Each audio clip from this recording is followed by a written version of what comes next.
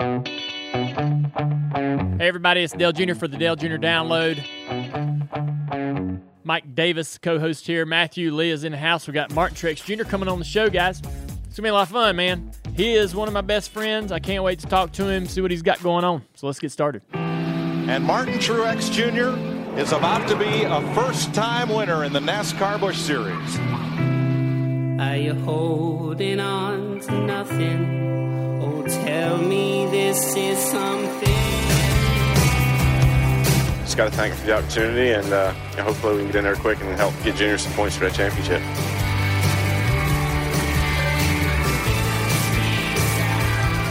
Martin Truex Jr. is the first NASCAR Champion.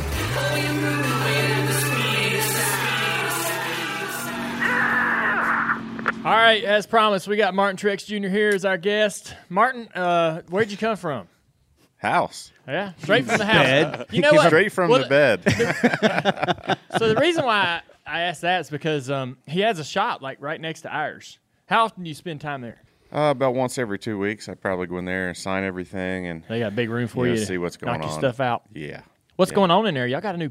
We got a lot going on. Yeah. We got screen printing business. We're doing a lot of shirts. When did that start? About 6 months ago. Yeah. And, the foundation runs out of there. The whole back is, it was a shop built originally for maybe race cars or something, and it's turned Collecting into stuff. It's turned into everything but Yeah, race cars. last time I was in there, you had a bunch of your own race cars, one of your brother's late models, maybe a bass boat or two, but now you're turning into a real businessman. It's trying to get things going, So the screen printing business, that one I wouldn't have predicted, right? I mean, would you have thought this? It just kind of happened. Well, I'm in the air filter business. Didn't Did see you that one coming? Yeah. Nope, didn't see that one coming either. Yeah, so we'll get down to what's going on currently, but everybody obviously knows that we were great friends. But I know that before you moved up to North Carolina, you were racing up north with your family. When you were a young boy, who's your favorite race car driver? Your dad? Really? Yeah. Yeah. So there's some pictures in your house, and I've seen them, and there's other drivers in those pictures. There's Dale Earnhardt, and there's Jeff Gordon. Are you just kind of collecting different things? Yeah, I collected different things. I was a Gordon fan for a little while. Yeah. So how do you become a Gordon fan then Earnhardt fan? Was it the other way around? I was always an Earnhardt fan, and then pulled from both of them. Yeah, and then when Gordon was like, getting good, I don't know. I just You're the one person that wanted to figured out be- how to do that. Then I had a black hat and a rainbow hat, but in the same room, I guess. I like everybody, So your That's the way I am. dad was a very good race car driver up north. Yeah. He ran kind of the Busch North series, Busch North. which is kind of, I don't even know what they call it now, the Xfinity series up there. It's or actually the K&N. K&N East or Yeah, whatever, K&N K&N East. North. It's all changed so much, it's hard to keep up. Kane North, who are you? I don't know. Yeah. What is that?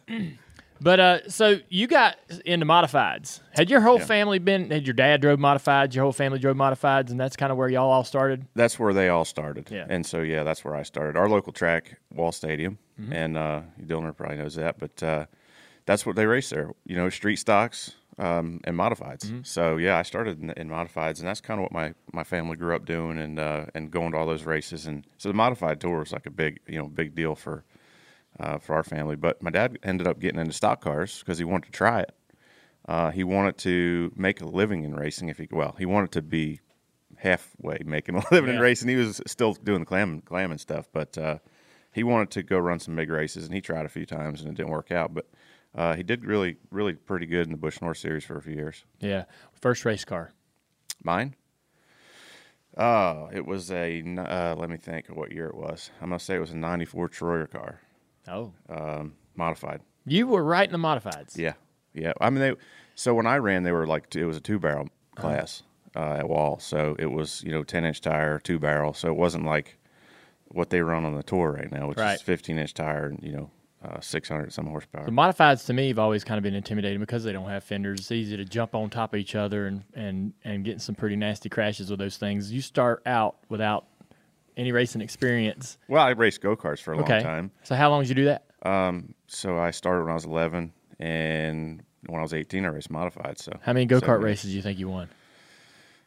Ooh, I don't know. Hundreds? No. Yeah, 50? No, I didn't even race hundreds, I would say, total. I mean, we had short seasons, we didn't travel a lot. My dad was on the road racing, so my mom would take me actually to the track a lot, or my aunt and uncle. My cousin Curtis raced. You remember Curtis? Yep.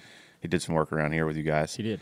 Ran some late models, but we raced together, so sometimes his dad would take us, sometimes my mom, sometimes his mom, and we just, whatever we could get in the back of the pickup truck, literally, and we go to the races. But we didn't run, tons and tons of races. Okay. We had raced at Flemington, we raced in New Egypt, back in Jersey, and that was really about it. So, I even took some time off in there at one point. Really? Yeah. So why did you do that? I think I was about, 16 or so.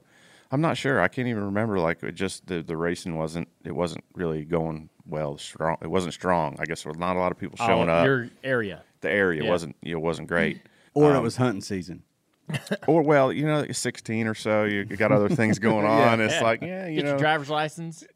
Almost driving, chasing girls, all that fun stuff. But just had a lot going on back then. You say you had a lot going on back then. You also, I've heard it 100 times, but I don't know if I really heard the whole story from you. But you worked on your dad's boat. So, sure. Like, in your mind, so I had this thing going in my life where I didn't think I was going to be a race car driver. I wasn't winning enough races.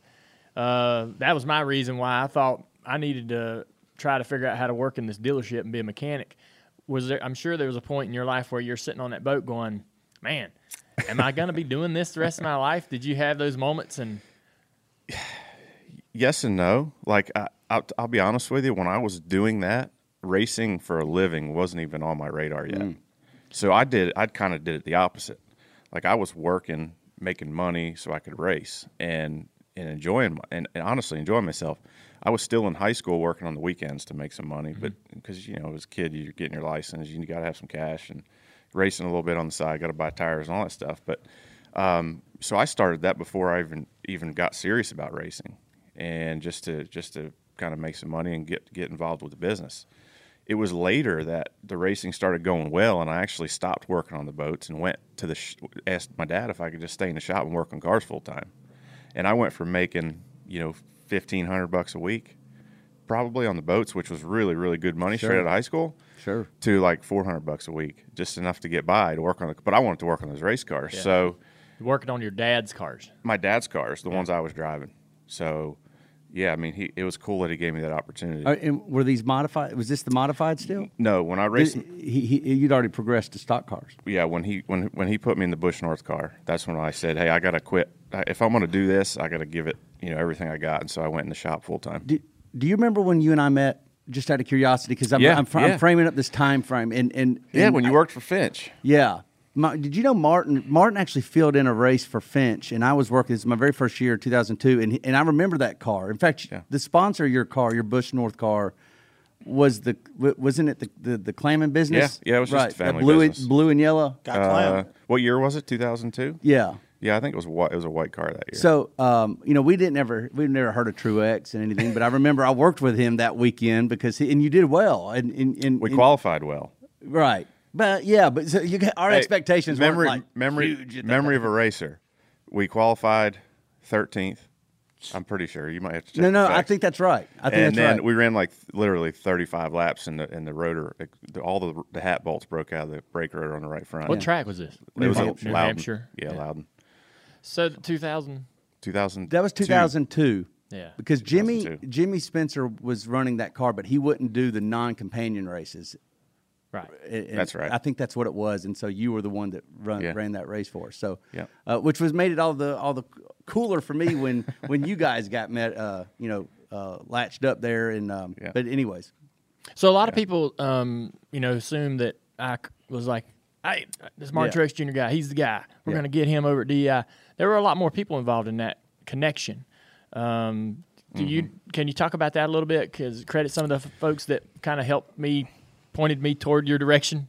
Oh, absolutely. So Richie Gilmore, who was he was the lead engine builder at DEI at the time, and working for your family.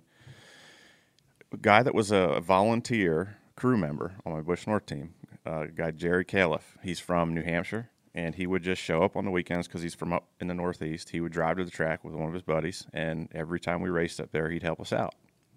Turns out he was the best man in Richie Gilmore's wedding. So the connection was just, he was talking to Richie, and they would keep in touch, and they're like, hey, man, you ought to see this kid, and he's doing this and that. And so somehow that's how Richie found out about me, and then obviously at some point he talked to you about me. And you were starting your team, and I don't know how all that started. That was something actually we've never even talked about, which until now today. Dun dun dun. It'd be interesting to hear from that, but just crazy how you make relationships, you meet people. I mean, it was pretty neat how that all worked out. Yeah, Richie came up to me and he said we had kind of started Chance 2. Chance 1 was me, Kerry, and Kelly racing our late models, right? And basically, it was Dad and Teresa taking a chance on us, and that was why they call it Chance Racing. Chance 2, so that went away, and then a couple years goes by, almost about 4 or 5 years goes by. DEI was going to start racing more Xfinity races, and so we started Chance 2. And we played around with me running some races and a couple other people running races with us, and Hank Parker Jr. ran a few races. But Richie came to me one day and he goes, I got a guy. We're getting ready to go full-time. We're going to go full-time, commit to one driver for the championship. And he goes, this kid, Martin Truex Jr., you need to pay attention to him. We're getting ready to go to a couple races. I think we went to New Hampshire and you were running your North car. You were going to run some of the races with your car in the Xfinity series. That's right. Yep. I remember that. And he was like, keep your eye on him. Keep your eye on him. And I don't even know if I'd seen you run yet. And we went to Richmond to test. That's right. And we were standing there, and I had this freaking hot rod race car that Tony Senior had built, and Bono and all the guys that would eventually be Martin's crew helped on that car as well and helped build it. But it was just a really, really good race car, and we were testing, and I was like, I don't know what to do to it. It's pretty damn awesome, and I'm just out there making laps. I'm really useless at this point. And I saw Martin out there running his car, and we got to talking a little bit.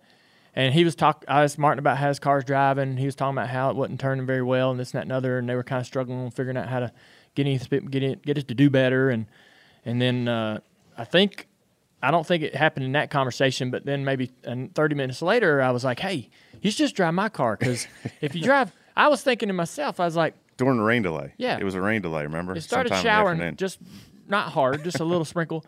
And I was like thinking to myself, I was like, I never really knew what my car needed until I got a car that did everything, You drive race cars not knowing if it's as good as it can be, until you get in a better one, and you're like, oh, crap. I didn't know they would turn this well, and I should have been asking for it to do this or trying to figure out how to get to do this. But so I was thinking, man, if he gets in this car, he'll know exactly what he's looking for and feel, and at least maybe that'll help him on his own car. But at the rain, and so we talked about that, and it never cleared up. It started drizzling around the lunchtime, and we didn't get to finish the test.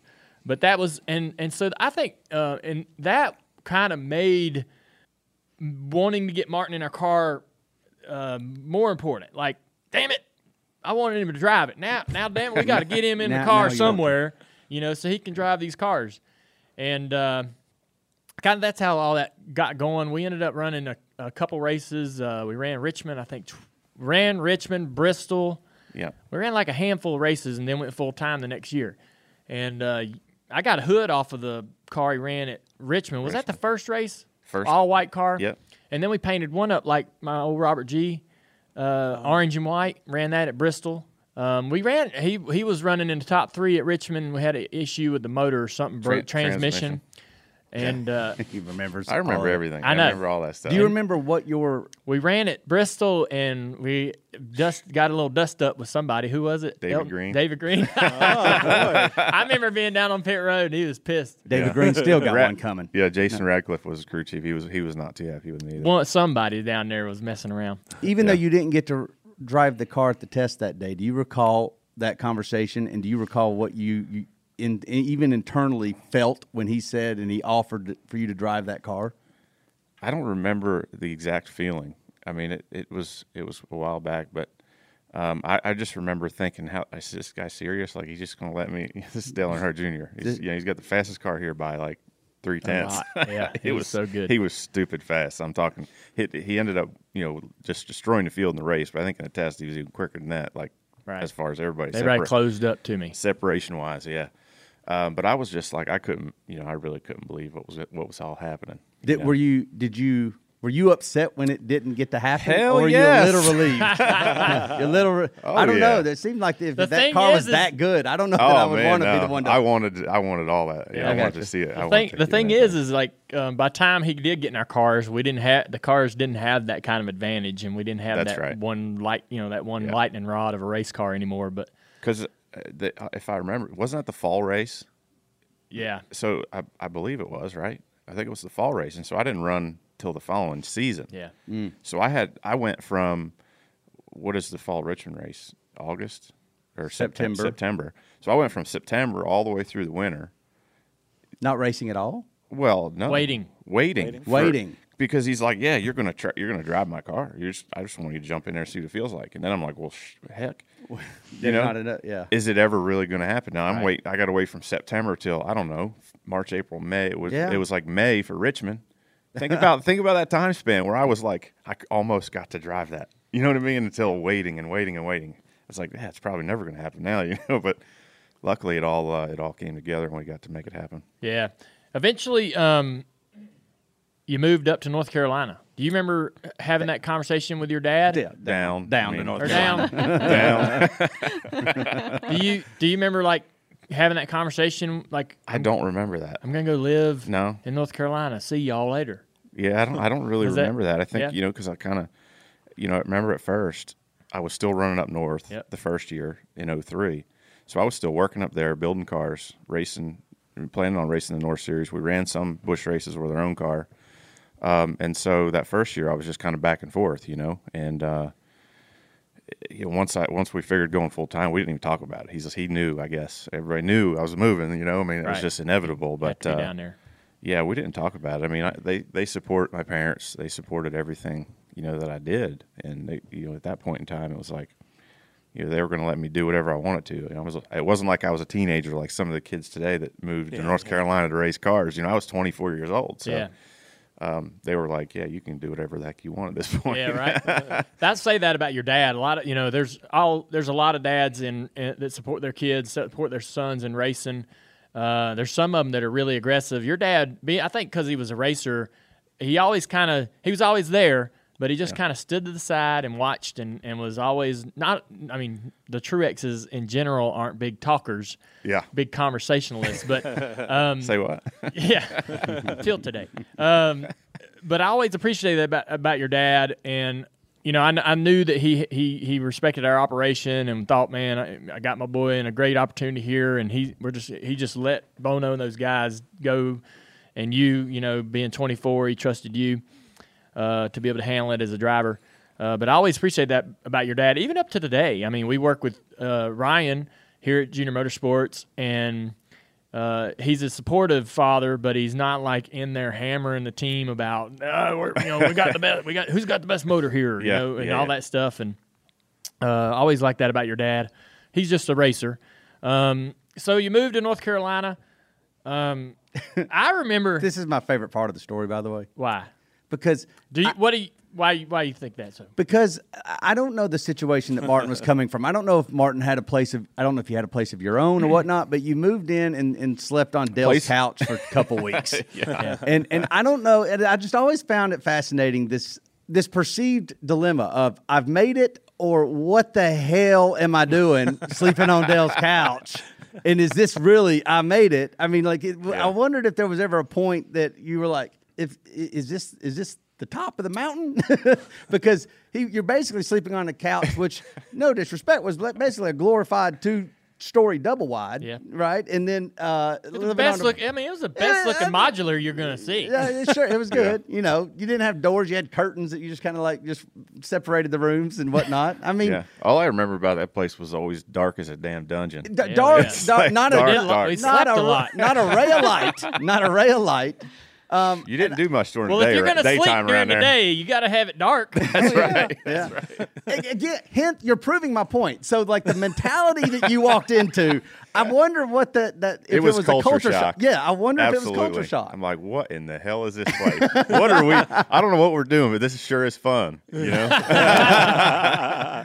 This ain't the clamming business anymore, is it? No, it's a lot more fun than So, clamming. am I close into how I perceived that time? Yeah, no, I had a pretty, for me, it was a lot of room. I had a lot of room at the house, and I was thinking, you know, it'd be cool to get to know Martin, and hell, he can just move in. I had 2 extra bedrooms, and so he ended up moving in and into one. 6 months, I think he stayed there until you eventually. Yeah, it was quite a while. It was a blur. Yeah.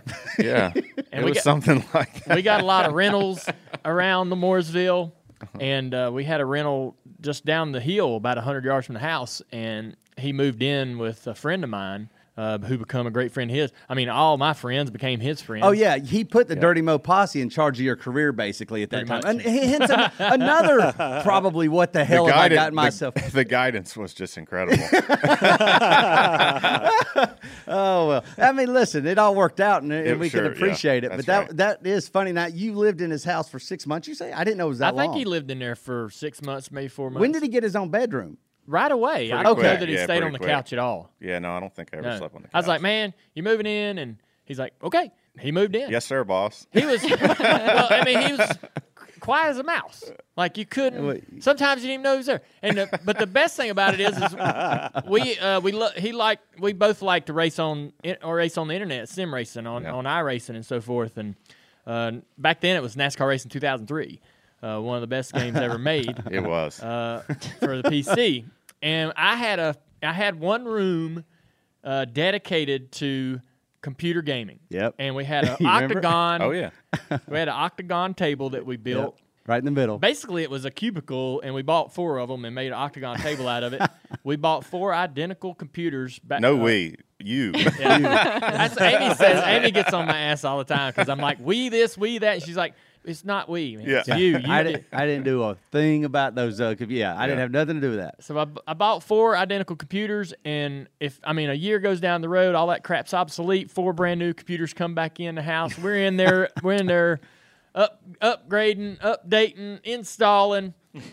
Everybody's got the wheel. I mean, we had it set up, and we had a lot of fun. We raced all night long, sleep all day, eat junk. Yeah. Drink beer, and you drink Captain. That's his drink. Captain guy. He's a Captain Morgan guy. What are you drinking now? A little bit of everything. Yeah. Yeah. Do you still drink the Captain? Yeah, sometimes. Yeah. Do you? Well, that's all he drank. In moderation. All night? In moderation. Of When's course. the last time you did an all-nighter, like the old days? Oh, it's been a while. I don't even think I've done one this season. Yeah, you're not Sometime conditioned last like that. year. See, Dale helped you. I don't get even conditioned. call. I don't even. They weren't all nighters. Yeah. That was just normal days back then. I don't do this. Yeah, I don't do the sun comes up anymore, so I don't even know if I call all nighter maybe like a 4 a.m. Oh wow, yeah, that times have works. changed. Yeah, no. So he eventually moved out of the house, and I don't even know why we did that, but literally just moved 100 yards away. Yeah. Moved in with my buddies, and he lived there for a couple years. We raced through the Xfinity Series. You got 2 championships with Bono. I remember the one thing that stands out about your Xfinity career in those 2 years was we went to Darlington, and we had a chance to set up the championship, which we did. And Bono, I was like, man, y'all gonna run this Wrangler car. It's gonna be awesome. It's gonna be painted up just like Dad's car. It's not on the table, but it's gonna be yellow on the front and blue on the back. It's Dad's paint scheme from 1981, 1982 that he ran with Osterlin, J.D. Stacy, and Richard Childress. And the front's yellow, the back's blue. That's it. It's pretty simple, right? The car pulls up on the racetrack for the pace laps, and I'm standing there with my radio on. I'm pumped up. We're going to wrap this damn championship up right here. This is going to be awesome. And he pulls up the pace lap, and he's got blue valence tape on it. And I was so mad. I know you guys don't even understand why, but it pissed me off. This doesn't surprise me. It doesn't surprise Matt. Valence tape. Yeah, the valence tape was blue. And I looked at Bono, and I went, Bono, why in the hell did you not put yellow tape on it? The nose is yellow. Why wouldn't you match it to the nose? The front half of the car's yellow, the back half is blue. I will never forget that. But anyways. Martin, pull your ass back in the garage to get this straight. Championship, schmampionship. Yeah. Yeah. Hey, I'm particular about my pace. He is. I'm like, you screwed this whole thing up, man. But you didn't go on the radio. No. Okay, good. Hell no. Well, I didn't know because you're bringing it up, and Martin's sitting there going like this because like he eventually knew after about the race, after the race. Oh, I heard about it. Yeah, Yeah. you heard about I heard about it later. Yeah. But we jumped out. Deal. Yeah, we jumped out. He wins the race. I parked on the front straightaway, I think. And, I mean, this is cool. Like, we won the damn championship. And we got our big old leather jackets on, and I'm standing there. I'm like, in the Wrangler car. Like, this was a incredible feeling. Yeah. Man, just in a short time, you went from, working on a boat to being a champion. And changing your lifestyle a bit, even I might say. I mean, that's quite a change in a short amount of time, isn't it? Oh, absolutely. Yeah. I mean, it all happened fast. I mean, what can you say? But gosh, it was fun. Yeah. We had so much fun, and it just I got lucky. What can I say? I mean, You got lucky? well, I mean, Just with some of the breaks? the opportunities. You think about all those things that had to just fall in place in a year's time, or year and a half maybe. From that first time we met to winning a championship wasn't a year and a half in between there. So a lot had to go right. Got a lot of lucky breaks, took advantage of them. Man, it was fun. I remember all of it. It's just cool to see somebody start a team like that and have that opportunity. And I always tell Dale, man, I owe you a lot. It's like winning a cup championship now. I always think back to that and think if that hadn't happened, that was the first shoe to drop, and it was like all these other things came after. Yeah. It would have never, ever, I'm telling you, I wouldn't be sitting here right now. So many things in my life had changed because of the opportunity he gave me. Well, it's incredible. I appreciate all Thank that. you. I appreciate you saying that. I wanted to make sure that we credited Richie and the other people that helped sort of point you in our direction. And apparently the best man in that wedding Right. had something to do with it too, because I mean that was the connector that I never knew about, right? Yeah. I mean, one of the greatest things that for me and Martin been friends a long time. Martin and we'll talk about it, but we do a lot of things together. We're partners in some stuff. But you always wonder, I guess you always kind of wonder about how important you are to somebody, and I know how valuable Martin is to me as a friendship and how much I appreciate that. I ran my last race at New Hampshire, and Martin wins the championship. Martin's on stage. Everybody knows Martin's career. He's celebrating the biggest moment of his life. He's got Sherry there, his whole team around him, Cole. They've done this incredible thing. Oh, you're talking about Homestead. Right. Sorry, Yeah. what did I say? New Hampshire. Sorry. Homestead. So we're at Homestead. Well, I told my guys, I was like, if we finish this race and the car's in one piece, I'm going to pull down pit road and we're going to drink some beer. That's how I kind of want to close this thing up.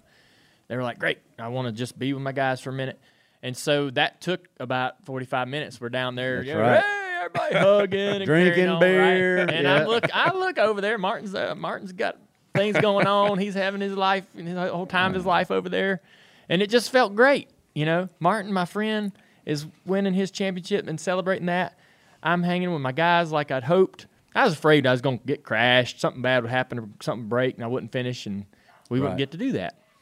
And somebody with a production company that was recording and taking care of all that footage for Martin to be able to keep it, and even use it in his championship celebration later on at the banquet, said, hey, I was sitting down to do this short interview about something, and somebody said, man, I want to show you something. And they ran this little they're showing me Martin on stage, and he's mic'd.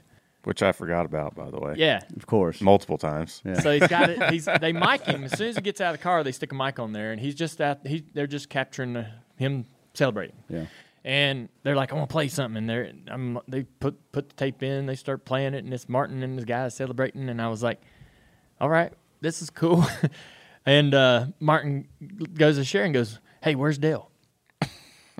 And I was like, damn, he wondered where I was at. In that moment, that big moment in his life, I've always, That's awesome. thought the world of this guy, and always hoped that he valued the friendship as much as I did, and that really said it right there for me. That answered all my questions about what our friendship means to each of us.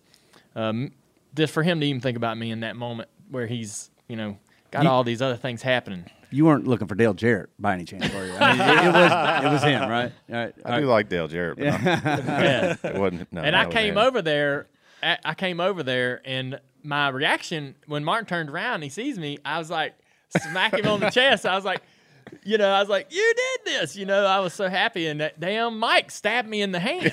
I didn't know that. Oh, yeah. Wow. I was like, the hell at the clip. ow!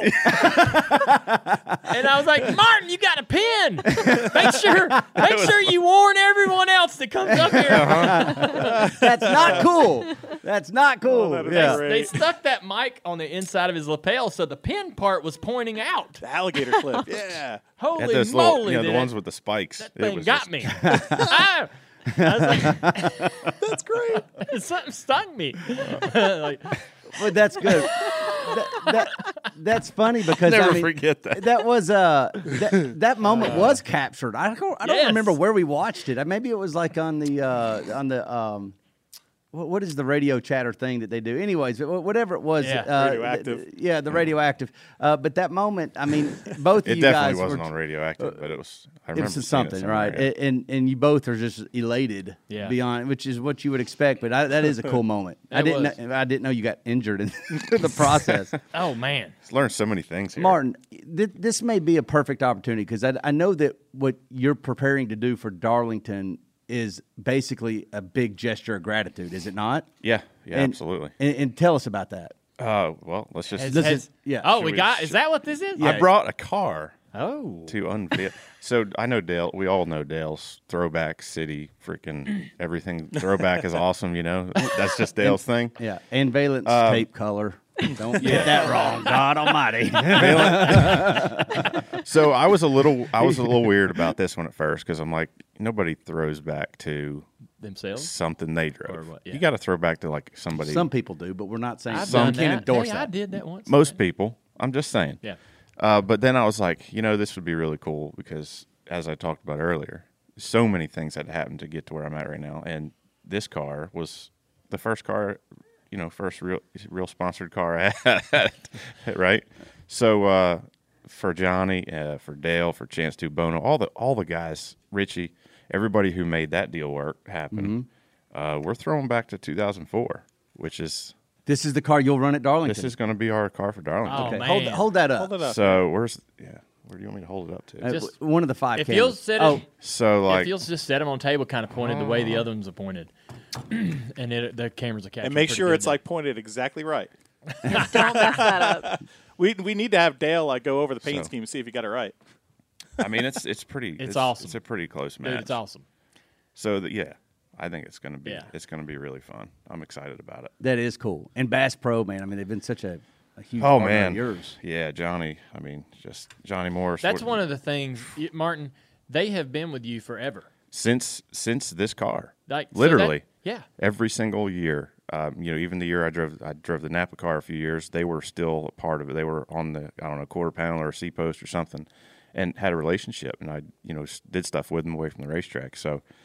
I mean, without Johnny, another person they owe so much to. He's just an amazing guy. Yeah. Loves racing, obviously. Loves NASCAR. Supports a lot of people. He's RCR. He still does stuff with them, but just lucky to meet people like that along the way. And I would have never met him if it wasn't for Chance 2 and for Dale and you having that relationship with him. So. It's a sporty It's looking crazy, car. man. It's a sporty car. Yeah. I love it, man. I think it's going to make a lot of people happy. Going to make a lot of Martin Truex Jr. fans happy. I mean, you can't go to Darlington on Throwback Weekend and not have a good throwback, and that's going to be one of the best ones out on the track. One of my favorite ones, anyways. I'm going to be there. That's right. You're going to race that weekend. He's I'm racing I'm going to that run the weekend. Saturday Xfinity? race. There's my car over there on the corner, the This blue one here. Look at that. Yeah. Yeah. And I like it. yeah, thank you. And I'll be in the booth for your race, which will be a lot of fun. Right. They always get DJ and some, Yep. Coppe and those guys up there.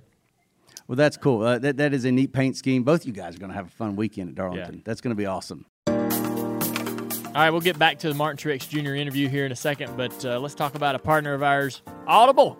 Listening makes us smarter, more connected people. It makes us better partners, parents, and leaders. And there's no better place to start listening than Audible. Audible is where so many inspiring voices and compelling stories open listeners up to new experiences and ways of thinking. Audible members now get more than ever before. Members choose 3 titles every month, 1 audiobook plus 2 Audible originals that you can't hear anywhere else. Members also have unlimited access to more than 100 audio-guided fitness and meditation programs. I had the same thought. Audible delivers bestsellers, business, self-improvement, memoirs, and more, all professionally narrated by actors, authors, and motivational superstars like Rachel Hollis, David Goggins, and Mel Robbins. Y'all ever heard of those 3?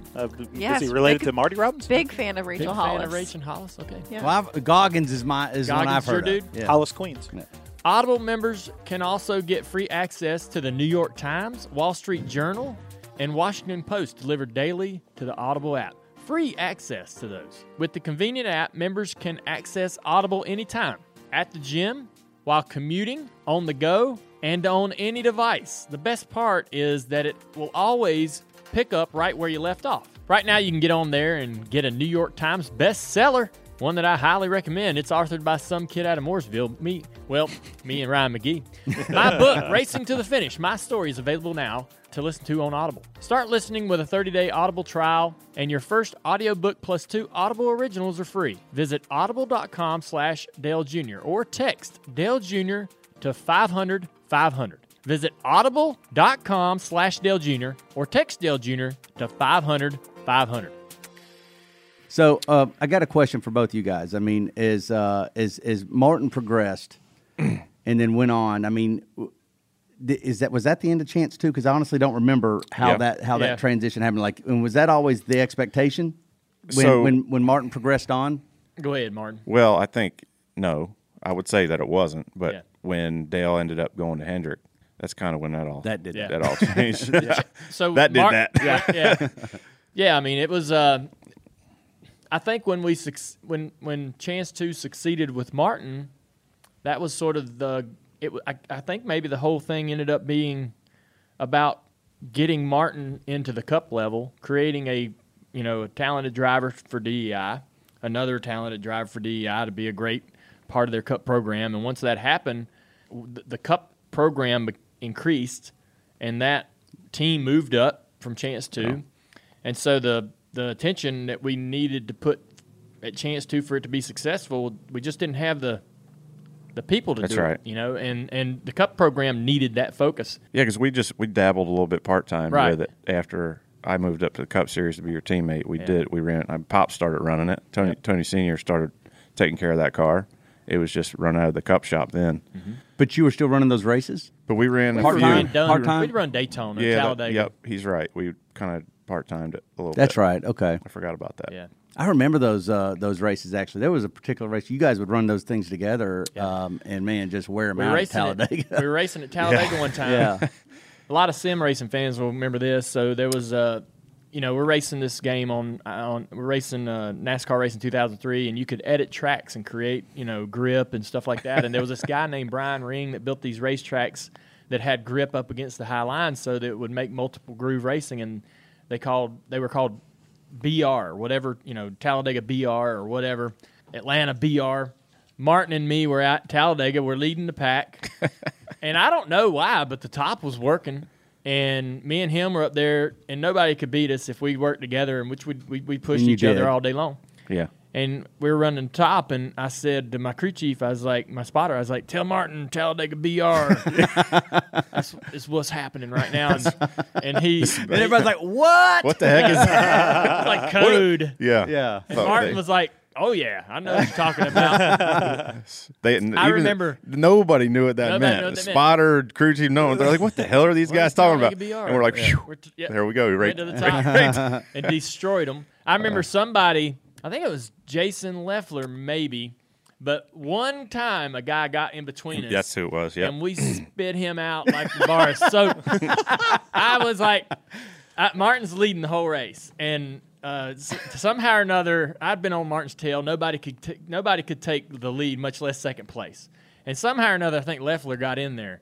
And I was like, oh, no. Down the back straightaway, I had such a run. I hit him in the ass so hard. You turned him off the bottom. That I almost spun him out, and he shot up out of our way. And I'm like, all right, back to second. Now it's on again. Yeah. That was a lot of fun. Is that when you pushed him to the win? Was it like second win or third win of his career? I remember that. Yeah. Yeah, that was my first ever race at Talladega. Oh, really? Oh, crap. That was my first one, and yeah, he pushed me to the win. I That tore was up pretty so sick, much pretty crap. sweet. Daytona, Talladega. It took me 3 years probably to figure out how to just finish. Well, I didn't I didn't finish my first race at Daytona. Yeah. What happened? We got the pole, and then we got wrecked in practice, and we started the race. They fixed the car. Remember the Bono and those guys working like all night to fix the car, so we could start on the pole. And we ran like 15 laps, got crashed again. I was like, oh, this is not a good way to start the season. I'm about to get fired. Back then I it flipped was upside down the first Daytona race and thought, I thought, man, this is going to be a long, long year. Well, hey, let me throw back to that time as well. One more question. Back to the Dirty Mo Acres. When did you actually move away from all that, and what was that transition like? Because he was still running as a teammate. Year would have been. Let's think about this. It would have been. I know where. I don't know what year it was, but we went on a guys trip, and so he met Sherry. Would have been, yeah. And they started dating, hanging out. Summer, fall of 05. Yeah. Fall of 05. We go on a guy's trip. We come home, and he's like, guys, he's like, I've been thinking about it. I think I'm going to move out. He's going to leave the roost. We're all, so you got to. It was a big decision, It was a trust big me. damn decision. This was a big deal. Did you make it during the guys trip? Probably not. No. I mean, him and Sherry obviously been talking about this. So think about this, all right? Josh Schneider, I mean, I'm naming names here that nobody recognizes, but Josh Schneider, I mean, there were like... I'll bet more people know these names than you think. Josh Schneider, David Hovis, Sean Brawley, TJ Majors. Yeah. There was about 8 of us or so that lived on the property. That's right. And rented right there. So we were a crew. Yeah. And for one of the guys to move was a tough decision. Not only for him, but for everyone else, because you're like, we see each other all the time. We hang out every day. We hang out all the time. And, it meant that we weren't going to be racing in the computer room all night no more. Wow. It meant we weren't going to be hanging out on the back porch anymore. Those things were, but it's what happens. It's part of life, and it's part of the process. And Martin wanted to make this change and wanted to spend more time with Sherry, which was an amazing decision, obviously. I mean, he invested in her, and she invested in him, and they're still together today. But I don't understand where that guys trip fits into this story. I don't either. I don't remember that. The guys trip for me is just like the placeholder in time. It was the last, but it was the last hurrah, basically, of the group. We didn't know that. We always went on trips. I know that, but yeah. But that was the last y'all had Martin. Right, in the fold. He was in the game. Left the posse. Got back from the guys' trip. Well, wherever y'all went, if you don't remember where it went, I would imagine it was a good time. It was always a good time. Because you used to tell me that Martin would.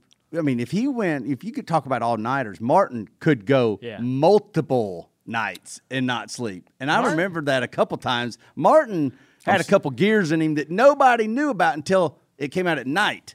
And he could just stay up all night. I still got that. You still got it? I'm pretty sure I was born in Australia or somewhere halfway around the world. Where your body clock is all messed up? Always. Yeah. I do best on the West Coast. I used to say it too. I was born on the wrong coast. I'm born something weird about my clock, man. I'm telling you. It's like it's time to go to bed and I'm waking up. Let's talk about Sherry. So, sure. You've obviously this was probably 2005. Yeah. Mm-hmm. You guys been together for. We met in August. Ever. Yeah, we met in August. Yeah, and so, tell me what she means to you, man. Tell me how much of a geez. Tell me what what she brings to the table and how you guys make it work. Well, a lot. I mean, she brings a lot to the table. We, like you said, we met in 05, and ever since, first week or two we met, we've been together ever since. We lived together pretty quick. I mean, everything moved pretty fast, and then it stopped moving because we're still not married. But Just he says that with a laugh. Yeah. I procrastinate a little bit, I'll tell you that. But we've done everything together ever since then. We started our foundation in 2007, to give back and help people because we realized, how lucky and fortunate we were to do those things together. But it's been fun ride. It's crazy, just how fast time flies. All the stuff we talk about, it was a long time ago, but it feels like yesterday. Really? To me, like I a think lifetime ago for me. I think for me it does. Well, he hasn't slept yet, so it probably was yesterday. Probably was. Yeah, no, she's been awesome. My biggest supporter along the way since we met. You guys got that catwalk for a cause that's coming up this week, right? This week. Yeah, this week. Wednesday that thing night. is blown up. That thing has Wednesday. become huge. It's like a NASCAR event itself. I think it's probably one of the premier charity events in NASCAR, no question. Most definitely. But we're never satisfied. We want it to be bigger every year, and it's this year's looking good. It's our 10th anniversary. Crazy to even think about that. I'm like, 10 years? crazy. Are you kidding me? Mm-hmm. Yep. 10 years. Any big surprises? Any big plans y'all got for this one? Is participants? It's I mean, it's 10th anniversary, so you're trying to do it bring all the kids that have walked in the past are coming back. So kind of like an alumni type deal, That's cool. Yeah, it's going to be pretty amazing. So can you tell us who's playing? You usually have a good musical act? Oh, yeah. My buddy Adam Sanders, Taylor Phillips, I think you met maybe in Key West. Yeah. Cole's buddy. Those guys are going to open up. That's going to be awesome. The after party, they're going to open up, singer-songwriter kind of deal, just, back and forth, and then Cole's going to play, Cole Swindell. So. Yes. I basically saw this show this past week in Key West.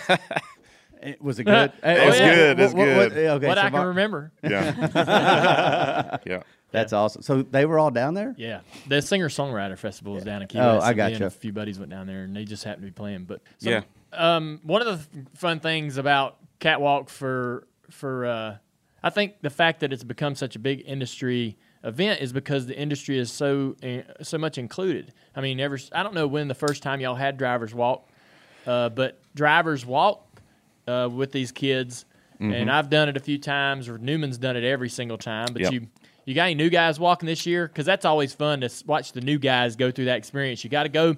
So a lot of people don't know this. It's kind of a fashion show. It's obviously about the kids, but as a driver, when they're like, "Hey man, you got to walk. You're gonna walk this year," and you're like, "Yep, gonna walk." You got to go downtown Charlotte or somewhere, wherever you guys determine, and we're gonna get decked out in some clothes, right? And so I go down to Charlotte, and I go into this department store, and these ladies, they're ready for you. They know what you're there for, and they got a couple outfits, and it's stuff that I don't dress up. This is me, t-shirt and jeans. So putting on some slacks or a button down, it's a big deal. It's tough. Yeah, I think it's the same thing for Martin. Same here. And but the fashion show will have a theme. Like one year it was kind of like a Charleston-ish theme and pastels and whatnot. So anyways, that's the theme. You'll see the theme in the clothes, whatever they have there. And you kind of pick whatever you're comfortable with. They kind of try to twist your arm to wear a few different things you're maybe not comfortable with. And then they say, it's for the kids, Yeah. And then And everybody's then like, you're like, yeah, we'll do it. We got Newman out there But in white it's so pants. fun. Which would never happen. Yeah, I mean, it looked like a sailor. It was. Newman. He's awesome. Yeah. He does good. He's amazing. But it's so fun to watch, like the new driver, the drivers not walked it before, like the young guys that come in. It's fun to watch them go through this process because it's a big event. It's very powerful. Yeah. And when you're standing backstage, you're watching like Blaney or Chase or those guys and going, "Where if they get how important this is and if they're having fun and because you're nervous. You're going to walk out in front of all them people. The first time I did it, I was scared. I was nervous to walk out there, and the kids aren't. They're like having a blast, But I think that's why it's become such a big event. Not only do you have a great actor, somebody that you're going to see that's going to be a lot of fun, like Cole Swindell and those guys, but you get to be involved. You get to be a part of it, and that helps you also learn about it. Like when you're a part of the event and you're there watching, listening, and understanding all the things that are happening and what Martin and Sherry have been able to accomplish, I think that makes everybody sort of feel invested in it. So I'm excited for you guys. Me and Amy are out of town, so we're not going to be able to be there this year, but I know it's going to be amazing. The first timer we have this time will be Blaney. So we had our pizza and painting deal a few weeks I ago. saw, yeah. At Rescue Ranch. Blaney came. He was really awesome with the kid he's going to walk with, and he's. I know he was a little bit nervous, but I was disappointed that I didn't get invited to the painting, and I assumed it was just because mine was so good last year. Yours was so good, we couldn't bring you back and make everybody look bad. Like, what was it? Well, so we had it was a sandcastle. Was that last year? I think it's 2 years ago. Yeah, I can't remember. Anyhow, this is up in my house. This sandcastle painting that I made. Amy's is right next to it. Old Bob Ross. Yeah, yeah. So happy trees. Anyways, yeah, I took art in school. I feel pretty good about. I feel pretty confident, And I Googled. Like, we're sitting there getting ready to paint this stuff. All the kids are around, other drivers, Newman, Ryan, Truex, everybody. And we're getting ready to paint ours. Amy's starting to paint. And I Googled sandcastle to get a image and get totally some ideas. Cheated. He didn't even follow the script. I just wanted some shading ideas and destroyed Amy. So I'm like, Amy, I love these photos we did. I love these paintings we did. We got to put them up in the Key West house. I don't know. I think that's awesome. That is really cool. If Martin remembers this, I just like it because I'm like, look how good mine is, Amy, and it just wears her out. So I just remember that everybody, you kind of there's an instructor up front, and they give you the steps and they tell you what colors and how to do it and all this, and everybody's looks pretty similar, and then you get Dale's over here. He's like, hey, everybody, look at this. Mine looks nothing like anyone else's. Everything I know about that, this all makes sense. Amy was so annoyed. Yeah. No blue Valance tape. Right. Don't get that wrong though. So a lot of fans always ask me, one of the popular questions that you get when you're out there is who are your friends on the racetrack, who are your friends off the racetrack. Yeah. So who's your best buddy out there right now? My best buddy out there now is Newman. Right. We spend a lot of time together out, hunting and fishing. And every time that I was at the racetrack, up till 2017, Truex would be parked next to me most times. Yeah. You can always count on there being about 8 rod and reels stacked up against the bus. Depends on where you're at, where we're at. Yeah. So we got some honey holes along the way. And you just kind of watch until those rod and reels weren't there anymore, and you knew him and Newman were at a fishing hole somewhere. That's right. That's right. So who's not your friends? I mean, he has that part too. We kind of know that. All the rest of them. All right. No, I mean, I pretty much get along with everybody, Yeah. But I don't really hang out with any of them other than Ryan. So, it's a tough balance, Yeah. You try to be. It's hard to be friends with, somebody you're going to race that hard against. So, me and Newman just have a good respect for each other, relationship. How did that start? Because I'm seriously, y'all's friendship is really, really fishing, tight compared to most drivers. Y'all spend time, not a lot of drivers are going to spend time together on the race weekend. That's right. You know what I mean? Yeah. And y'all hunt together and so forth. Yeah, I mean, I think it was just fishing. We started fishing together, and it was like, just hit it off there. So do y'all get competitive? We don't even hang out that much. It's just if there's just somewhere to go, doing the fishing. We have our spots. Doing the fishing. Like, see, I don't fish. I don't when you're doing that fishing, I don't think that's what I don't think that's how they refer fishing. to it. Hey, you want to go do that fishing? You want to do that fishing thing? Yeah, you want to. I don't fish. You want to go fish the fish today, or you want to catching deer? Yeah, y'all do that too. Yeah. Catch and release. You gave a big shout out to catching deer there. Yeah. They'll be happy. Yeah, they will. What is hunting with Dale like, by the way? I want to know that. Tell me about this. We're the complete freaking opposite when it comes to hunting. Okay, so I don't know if we're a complete opposite, but Dale's on his phone. He'll practice his bow, and I'm exaggerating, right? But he'll shoot his bow almost every day. And hunt, dozens and dozens of shots, right? So if you go look at his target, it's just destroyed. It's just disintegrated. I'm like, time to get a new target. A long time ago. Yeah. And I got my bow in the case, and it gets shot when I'm up in the stand. He's taking it out of the piece. So Martin and me will be talking, and he's like, hey, okay, let's go hunt. We're gonna go hunt. Yeah, you shot your bow yet this year? Nope. We get there. Time to go hunting. Let me get a bow out. Let me shoot at that thing a few times. Okay, shooting. Doing good. I think that's gonna kill it. So that's it. And so that's what I mean when I say we're the complete opposite. Martin is the best guy to be friends with when it comes to hunting because, I know some of the general rules about wind and all that, but I forget some of it. I don't retain it. And this guy is like an encyclopedia, knows all the things that you need to be thinking about. Got all the cool gadgets and stuff. And so that's why I love hunting with him. I mean, LW is the same way. LW is particular, and LW is kind of the guy that controls. He's got our side-by-sides, and he's got everything charged up. He knows what we're going to have in the cupboard to eat and all that stuff. And and you guys, you're obviously talking about it because you guys both together jointly own land in Ohio, right? So me and Truex and my brother-in-law LW are partners on this property in Ohio, and we've owned it like 6 years almost. Man, yeah, crazy, right? Since 2015, so 4 years, I guess. Martin is to me, he comes off as that guy that, like, you know, you're I don't even know what the word is, but like you enjoy hunting, but you ain't going out there if it's 2 below zero. Well, crap. Come on. You ain't staying out there. No, yeah. When we were hunting in Missouri, I think. That year you went. 8. I didn't go that year, but you went with Tony Jr. and those. Yeah. -8. Yeah. It's freezing. He was the only one left. Everybody else stayed in. I'll go out. I like when I'm there to do it. Unless, you know, I don't go in the morning hunts though. Truex goes and gets up in the morning. Which makes no sense because you like to get up early now and I don't. Yeah. Yeah. But I mean, there's some things you get up for though. Yeah. This show and hunting. Hey, you guys have no idea. Martin gets up and goes to morning hunts. The morning hunts, so if you know anything about deer hunting, the morning hunts, the evening hunts you hunt on a field, particularly most of the time. You're going to hunt an open field, a food plot or something, because they're going to come in there and eat right before hungry. Breakfast. Right as the sun goes down. That's fun, sitting in a field, watching them come in there and eat. In the morning, you got to hope, in my mind, this is what it's like. You sit in a deer stand in the middle of the woods, hoping they're going to walk by, coming out, hoping that it's like, hell, pick a spot on 1,000 acres and hope his ass is going to come by there. I don't sound like no fun. Like, I know they're coming into that field because that's where the food is, but I ain't going to stand in the woods and hope that's the tree's going to walk by on that particular morning. Like, no way.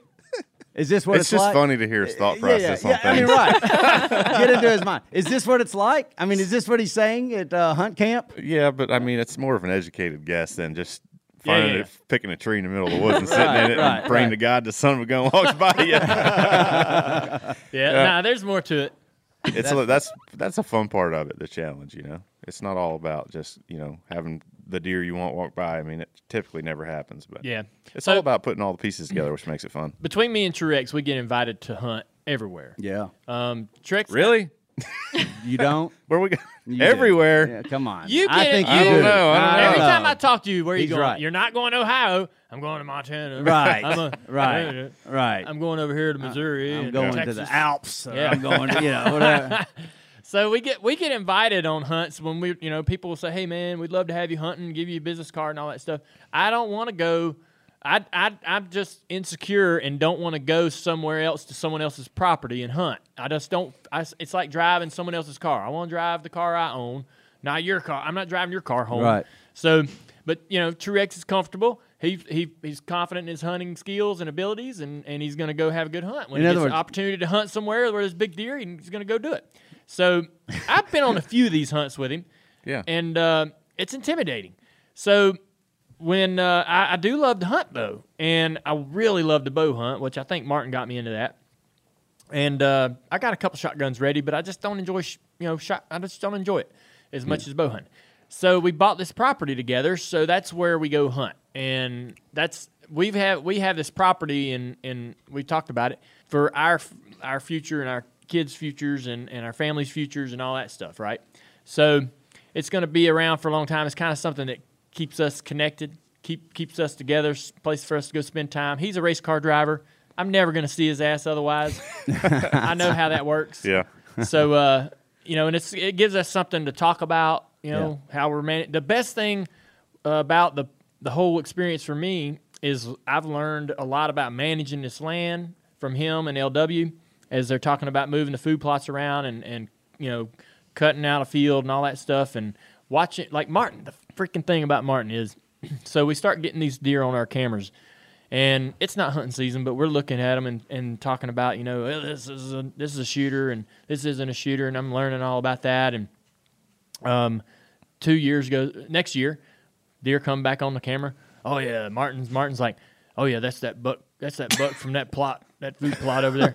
Oh yeah, you remember him? He looked like this. You remember him? Yeah. Scouting report. So Martin can look at crazy, all man. the pictures and remember the deer from not only last year but the year before, and understand like how they're growing, their progress, where they're at, where their feet. Like, so that's the thing. I guess that's the one thing that I'm a little jealous of or envious of is that Martin knows where those deer are going to go. Martin knows the tree they're going to walk by because he does the time. As like if they wrecked him back in 1999 or something. That's crazy. Yeah. I can remember all that, and I can remember my setups from '98 and my modified, but I can't remember people's names. It's like, he studies this crazy. so hard. Yeah. And I'm like, oh man, if I want to get the big guy, I need to do that. I need to be able to know where the big guy is going to be. Martin already knows. Martin going to tell me where he is? Depends. It's pretty fun. That's funny. Yeah. Well, a couple things about what you just said. One, the insecurities that you might have about going to other people's properties there. It would probably help if you shot the bow a little bit before you went out there. That could help. I ain't got time to do that. You got no time to practice. Who needs practice? Practice. We used practice. to. I used to call Martin up. We'd practice a little bit, but it's tough. Yeah. It's tough. I got a couple things, Martin. If we get back to racing here, there's something fascinating about the trajectory of your career, and that is what is perceived to be misfortunes end up being fortunate. Blessings. Yeah. Blessings. Right. And I can't think of anybody else that has the stories quite like you do. So I guess, I want just kind of your gut, maybe even short answer, one-word answer. When I talk about, when people bring up, you've talked about Chance too and Dale. Yeah. When you went to MWR, when people bring up MWR, what is your gut reaction and how you look back at that time? Well, it's more complicated than that. It's not just like a one, it was good, it was bad. It was everything in between. We had good times and bad, but obviously the way it ended sucked. It was awful. Not just for me, for a lot of people, but like anything else, you're only, I learned a lot from all that stuff. All the bad stuff made the good stuff, it was worthwhile. Feel great. The good stuff feel great. But I learned a lot in all those crappy days and when stuff was going bad, whether it was DEI or whether it was, MWR. First year of Furniture Row, was completely awful as well. So that was my next question, Furniture Row. Yeah, man, you just it teaches you, to appreciate the good days and to fight like hell when the days are bad. That's just that's the end of the story. All right. You work your ass off to get where you're at. All of a sudden stuff goes haywire and you're like, wait a minute, I'm not done yet, I can remember going to MWR and people are like, oh, you think you can win here? I'm like, you're damn right. If I didn't think I could win here, I wouldn't be here, I can remember that was like it was yesterday. We had this big round table with reporters and when we announced, I was driving that car and they're like, they pretty much, they didn't say it, but they looked at me and pretty much said, you can't win here, and I did. When did you realize? When did you truly think that when you were at Furniture Row, that I could win here? I never thought I couldn't. Really? No. As bad as 2014 was, I knew that, like the other times and the other places I was at, just a few changes, some hard work. You never know what you can do. So, you always, I think, believe in your mind that you can win no matter what's going on. Cole Pern. What about Cole Pern? When I bring up, I don't know anything about him other than he's almost like the Messiah. Gosh, evil Canadian genius. Geez. I can't. It's like skinny Dr. Evil. Right. Tell me, what about Cole Pern do I need to know? He's just he's different. He's just different than anyone I've ever worked with. He hates to lose, to not win. Finish second, he's pissed off. You know what I mean? He's always mad. I'll tell you that's one thing most people don't know about him. Yeah, he's always mad. He doesn't look mad. He just kind of looks serious. Mad. Yeah, he's mad. He's mad. He's a mad scientist. But no, great guy, and he's just that fire is burning bright. You know what I mean? He's always digging, always working for something, looking for something. crew chiefs and drivers. I mean, there's some people that would say that a good crew chief makes the driver. There's others that say a good driver makes the crew chief. What are both of your thoughts on that? Well, I think it's a combination. I think it's your personalities kind of have to be a little different.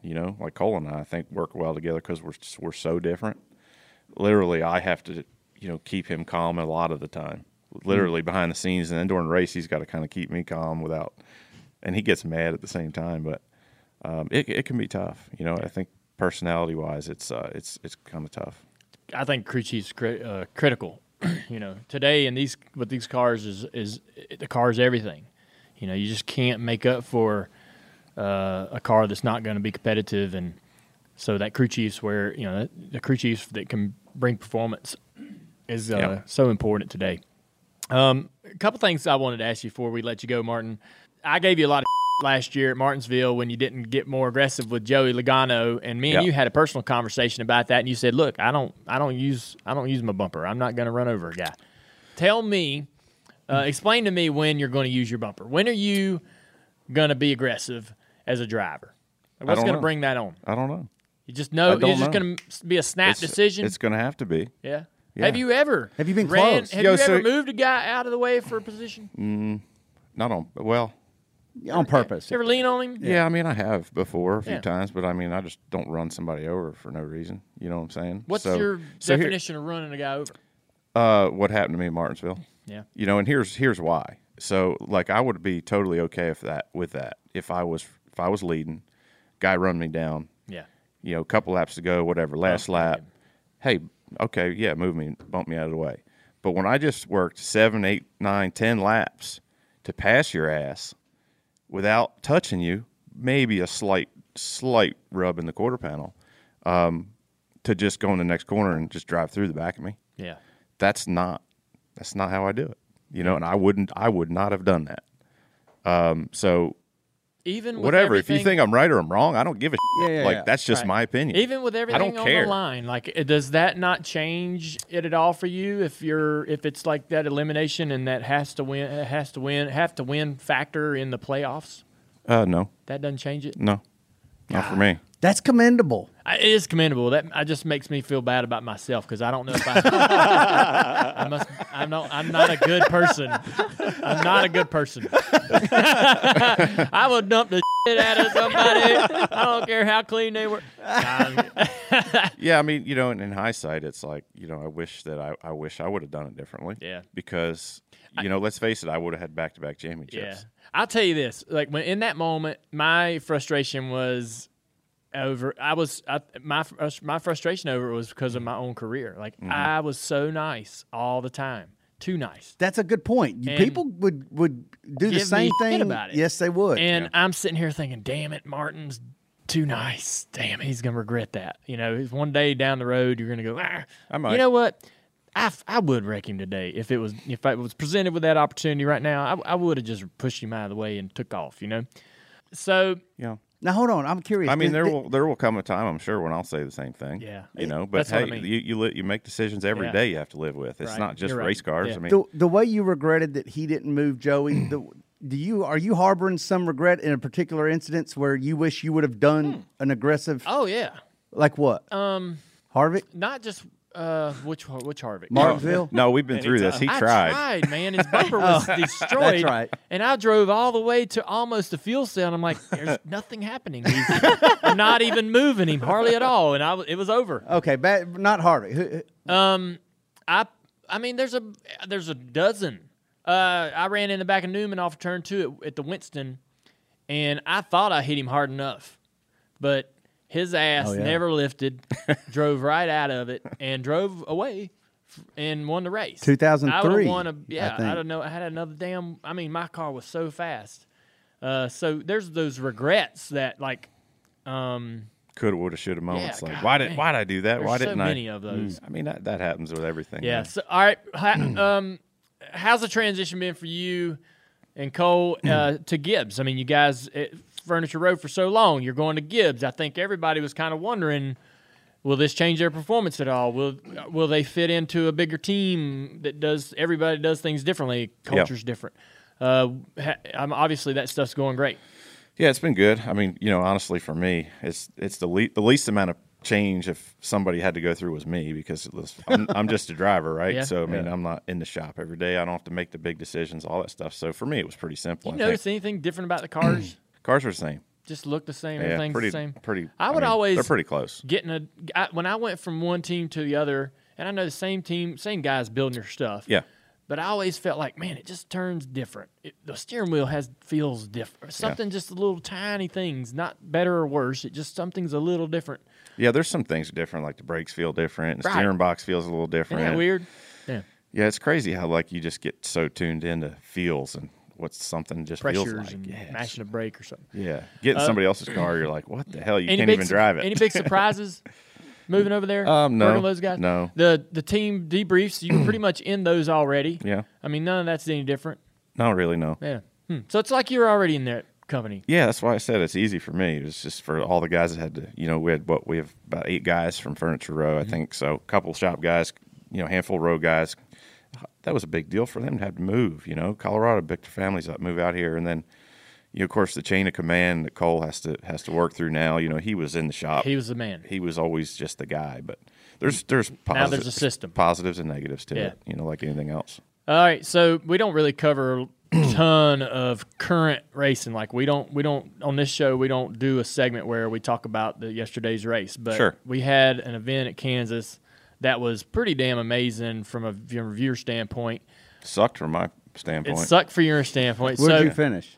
I don't even remember. 19th. It wasn't memorable. It was definitely not memorable. All right, so there's been a lot of talk about the package and what drivers think about it. A lot of drivers are starting to get a little more vocal about their opinions, not liking it. Mm-hmm. Some drivers like it, some drivers don't like it. Yesterday, for most people's standpoint, or Sunday was a big win, or Saturday night was a big win. So I mean, I haven't watched it yet, so I'm not sure what it looked like. I don't think you will. Yeah. Doesn't sound like you're going to spend the time to do that. Yeah. Maybe until the next Kansas race when you're doing a little recon. So where do you think we're going? How do you think this is going to work out? Are you asking about the package? Yes. Okay. Which track, which day? All right. So it's. You think it's? Do you think it's good some places? Yeah. But it's not for every place. It's not for every place. Yeah. Yeah. No, There's a lot more you're wanting to say here. I can tell. Well, yeah, there is. Has there been? Is there somebody saying to you, Martin, don't say stuff about the package? Well, probably. Well, you would know. Is he sitting behind you? Is his name Tyler Overstreet? He looks over. He's like, don't say what you want. Don't say what you told me Friday. No, I think I don't know. It's such a challenge. You know, my opinion. We need to. I'm kind of different than everybody else, though. You know what I mean? Like you have a completely different opinion now than when you drove. Right. You know, so I still got the driver opinion. Right. Yeah. I want racing to be, what I think it should be, and that's not exactly what we have now. That doesn't mean it's not good or it's not making people happy. Sure. Yeah. You know what I'm saying? So sure. I really like the load down force that direction. Mm-hmm. This is the complete opposite of that. So I'm not a huge fan of it. I'll be honest. I think we need to go the other direction. Get the cars off the ground, get it to the air. Right now, it gets so bad behind other cars, I can't even explain it. Yeah, it is 5 times worse behind a car than what you drove. No question, it's worse in traffic than anything I've ever been in my life. Yeah. In my racing career, and so I think that's the wrong direction. But that's just my opinion. Yeah, 10-4. Everybody has one. I think a lot of people have that opinion about the downforce. I feel like though, if you could, if NASCAR could snap their fingers and unengineer the cars and everybody unlearn everything and get them off the ground, they'd certainly want to do that. No I wonder, and I've not heard anything. I don't know anything about the next generation of car that they're building, but I'm wondering if the drivers do know about the direction that they're going with that car. Is that a car that they're going to try to undo some of those things? Where is this car? I mean, do you know anything about the development of the next generation car? I've heard bits and pieces. Are they positive things? Are they things that you're hearing good things about? There's so much on the table right now. I think the owners are a big part of that making those decisions. Owner council and there's so many groups that get together and meet these days. But there's just a lot of things on the table. What they're going to standardize, what parts and pieces is everybody going to have that's the same? What are we still going to be able to build? So, I mean, it's really tough to say right now. Yeah. All right. I keep hearing people say the cars are too easy to drive for the drivers to I be would able to show their definitely talent. I would definitely disagree with that. I mean, Okay. I still think you see the really good drivers and teams winning. I mean, if you look at who's won this year, and the same guys still seem to be running up front. And from what I can feel and see out there, I mean, they're still hard to drive. Right? I mean, it's always going to be hard when it's competition and you're trying to be better than the best, right? You're always measured up against whoever the best is that weekend. And you look at us, we win Dover, go to Kansas for a 19th. I mean, that's just how tough it is, right? So it's still tough, but it's different. It's in a different way. Just between us, how did you feel about the package at Talladega versus Daytona? The restrict plate versus the tapered spacer, having a little more power. Way more fun. Way more fun. Way more fun. Like I crashed, I'm usually, and I was like, I don't even care. I had fun. You know what I mean? It was a fun race. What was different about it that made it so much more fun at Talladega?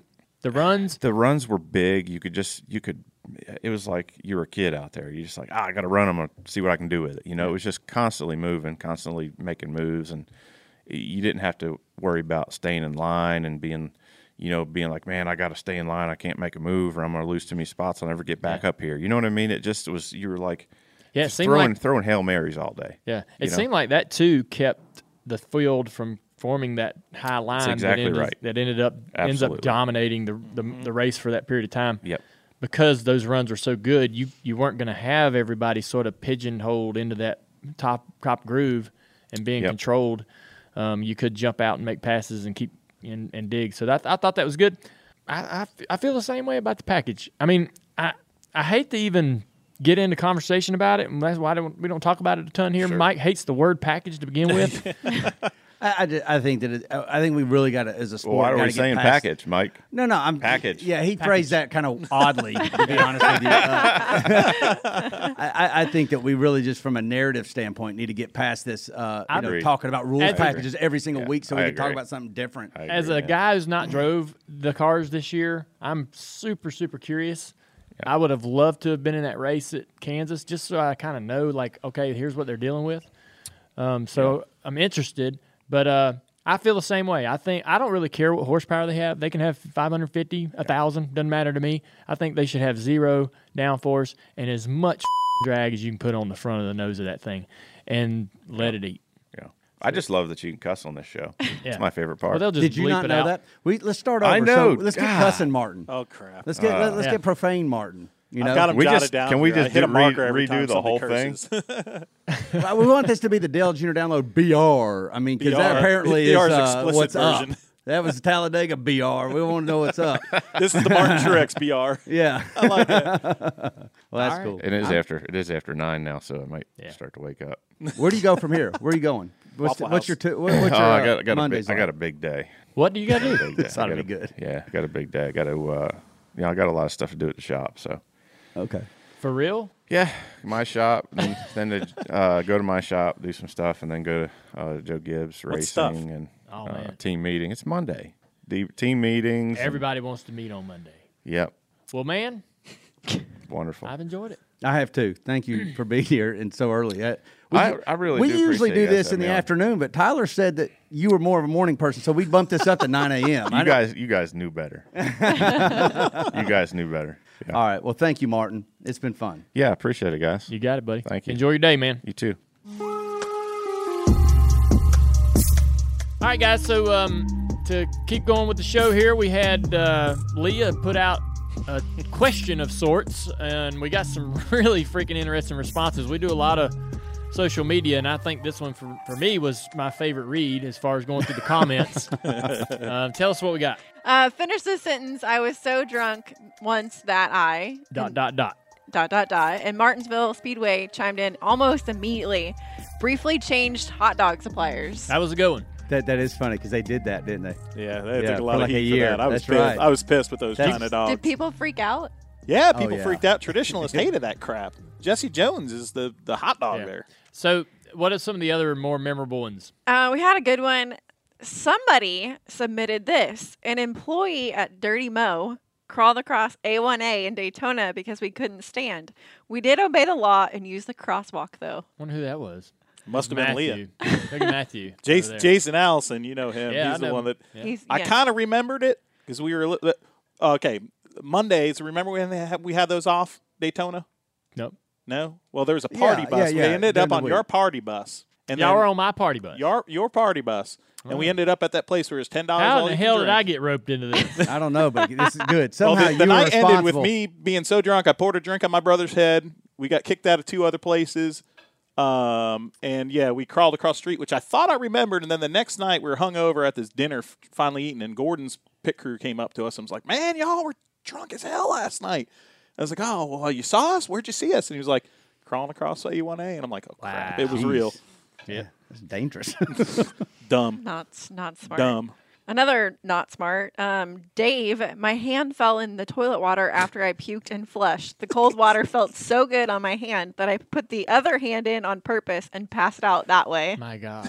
I'm glad it was the cold flush. It was, he at least flushed it. Have y'all ever heard about, putting a person's hand in a cup of water while they're asleep and they'll pee themselves? Have you ever done it? I've never been able to. I've never done that. No, we've never done that experiment. But I've heard that works. Right? Yeah. I mean, have you ever drawn on somebody when they're drunk? Oh, that's yeah. fun. Well, not even when they're drunk. I mean, just whenever they go to sleep. Yeah. Used to happen all the time when we was in soccer. What else did you have? Hermit Hill, he got married to his now ex-wife. True story. Oh, he was drunk? he got drunk and got married. Wow. Apparently it didn't last.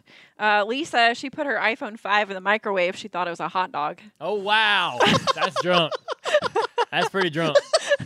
I wonder what that does. Like, would it probably blows up? Did it blow up? I'm kind of curious. I'm sure about that. it's metal. Like I put a Chick-fil-A sandwich with the wrapper in a microwave, and it about destroyed the kitchen. So I mean, a phone is definitely going to have severe consequences if microwaved. That's bad. Yeah. Have y'all never put a metal foil by accident? It was like blue. It was like on fire. Yeah, it's crazy. I didn't know that. No. Yes. Try it. Makes sense. Don't put no foil, metal, I'm like, I never would have thought about it. It's a wrapper for a sandwich, right? You don't think it's got foil, but on the interior it does. Mm-hmm. Yeah. Wow, that's interesting. Yeah, what else? That's scary. I want to know this guy. Yeah, do you have one? I get to go last. You got one? Oh, boy. Davis has got to have one, too. You know Leah doesn't have crap. Mike, do you have one, Mike? I was drunk that the only thing that comes to mind is that I was so drunk once that I really, if I was ever close to a divorce, it was because I got into the moonshine one time after a July 4th party. And something about moonshine with me, like moonshine makes you think you got muscles that you don't have. It makes you say things you don't need to. It makes you see things that you don't see. And next thing you know, you don't remember anything. And that was me. Now, in college, I had a bunch of stories. I don't even think they're that abnormal. I mean, if you haven't woken up naked by a swimming pool that you don't know where it is or how you got there, I mean, what have you done in your life? That's kind of like David. He wrote in and said he went to a party in Manhattan and woke up in Philadelphia. That's good. That's pretty big. That's a different city. That's not sure how you do that, but it sounds interesting. Leah, have you got any experiences personal? Dude, no way. Okay. I'm a control freak. I cannot let myself get control. Yeah. Okay. Whatever. But you've been drunk. Yeah. Okay. But when's the last time you've been drunk? Oh, probably like last fall. I don't think I You don't do anything stupid when you're drinking. No. Bull crap. You know what? I got to get to the bottom of this. This is the thing. We should get her drunk. No. Sounds like sounds HRE kind of. Sounds a little like a human resource issue that we would have. Right? We got to go have some grape juice at the Western town someday. Okay. Well, all right. Maybe we don't go get her drunk. All right. What do you got, Dale? I couldn't remember. That sounds like... And that's the end of the story. Yeah. So I asked Amy. I said,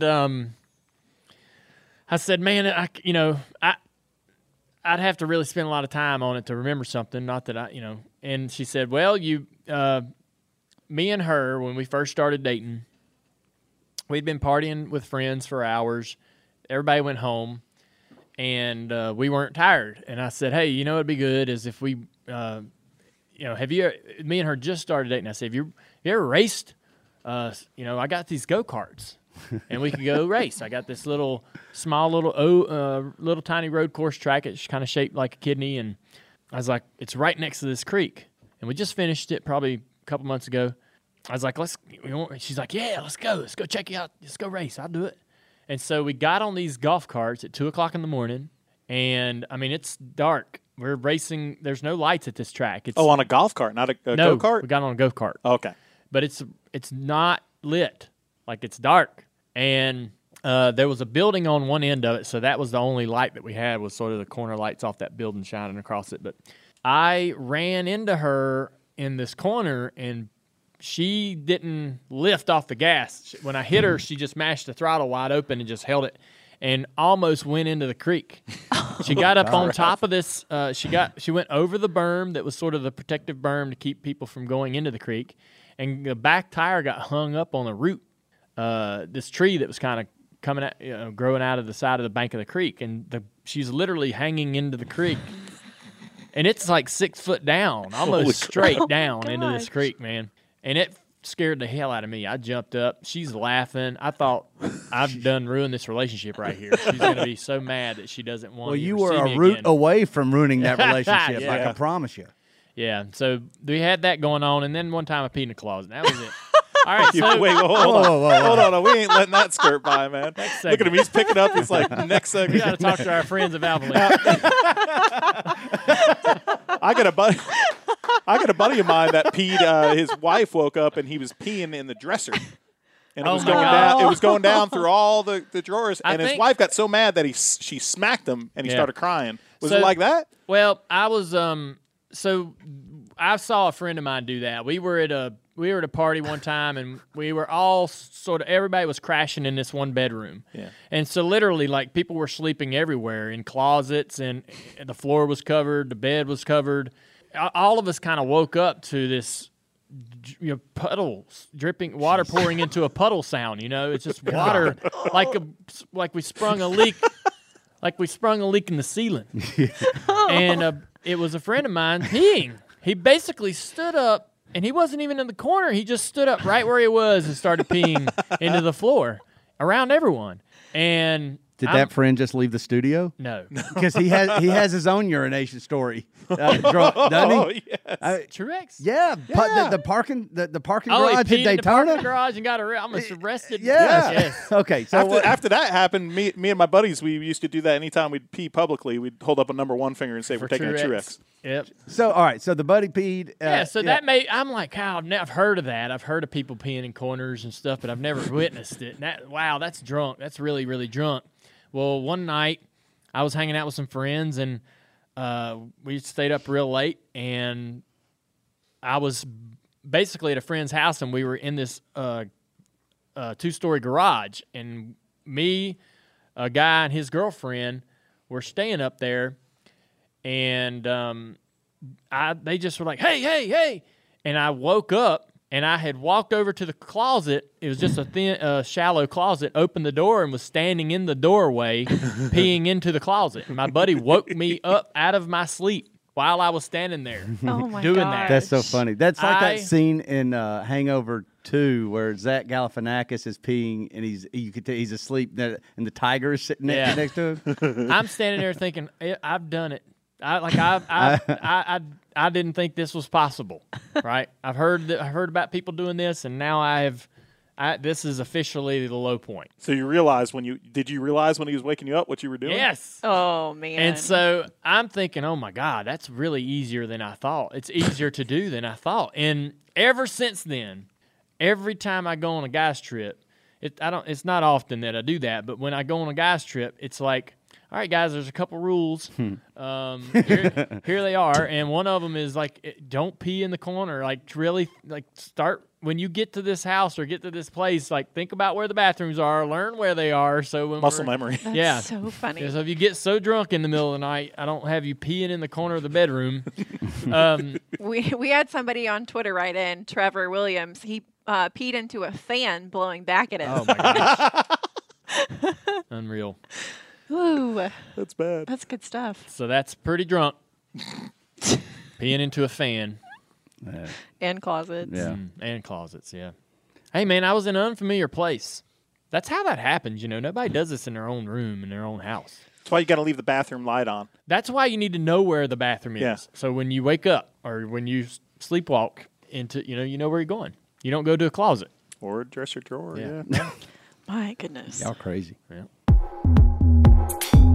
Let's hear about our friends over at Valvoline. As many of you probably know, I was sponsored by Valvoline for several years, and I even drove a Valvoline car at Darlington back in 2015. That baby was hot. That's a Dillner line. That was a pretty car. Honestly, it was. It was, a lot, yeah. Hey, a lot of drivers are sponsored by motor oils, but Valvoline, man, they're something different. They were more than just a logo on the suit or on the quarter panel of the car. Valvoline was a true partner, and they were always hands-on in helping us make our engines perform better. They'd send teams over to Charlotte to work directly with our engine guys in the garage to squeeze out a few more horsepower out of our engines. We literally mixed oils together to try to find the best combination to give us the best power and the best performance. Well, the best power and the best, what is it I'm looking for? We don't want the motor to blow, so it needs to be durable. Durable. There you go. Yeah. Durability. Bulletproof. Durability. Bulletproof, yeah. All right. It didn't matter if we were running at plate races, road courses, short tracks, or intermediates. They always had a solution because those tracks take different types of oils. Different types of motors need different types of oils. They would always have solutions for us to make our stuff run better. Valvoline even helped me get the monkey off my back at Martinsville in 2014, where I got my first win ever on NASCAR's oldest track. That's why Valvoline is the only motor I trust in my engines, and it's why you should trust them in your engines too. From high-mileage rides that need that thick anti-wear film to newer engines that have carbon buildup, head over to Valvoline.com/Dale to find the product spec'd out for your engine. That's Valvoline.com/Dale. This is the Ask Junior portion of the segment presented to you by our friends at Nationwide. Leah is at the controls right now taking your questions. Appreciate everybody for tuning in and pouring into the to our YouTube channel. And if obviously you follow Dirty Mo Media on YouTube, follow us on all the other social media handles, Twitter, Instagram, and so forth. Support the Dirty Mo Media platform. What we got, Leah? First question, Jane from Michigan wants to know, how many times a day do you Google something? Oh, man. Probably don't even realize that. When I branded my arm a long time ago, DMP? we put a brand on our arm. Somebody gave me a steak brander, and we got drinking one night and thought, man, we should all brand ourselves. We're buddies. Let's do it. And you don't know how many people slap you on the arm every day until you have a brand trying to heal, and it hurts like hell when anybody touched it. And so I bet that we Google 5 to 10 times more than we realize. I'll probably Google a dozen things today. What do you think, Mike? Already? Wow. No, not already. Oh, During the day. During the day, a dozen? That's a lot. But you know what? I mean, I think he's right. I think that you Google, I bet I'm probably pushing 10 maybe. Yeah. Oh, wow. I was going to say like 3 to 5. No. Listen, you think about just in our conversations when we're talking about something we need instant research. We'll just Google it without even, it's almost like muscle memory, right? Yeah. So here's the thing.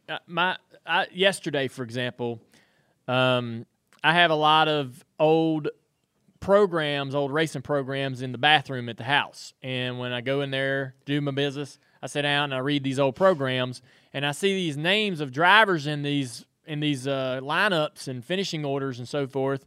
And I'm like, I wonder what kind of career that guy had. Google.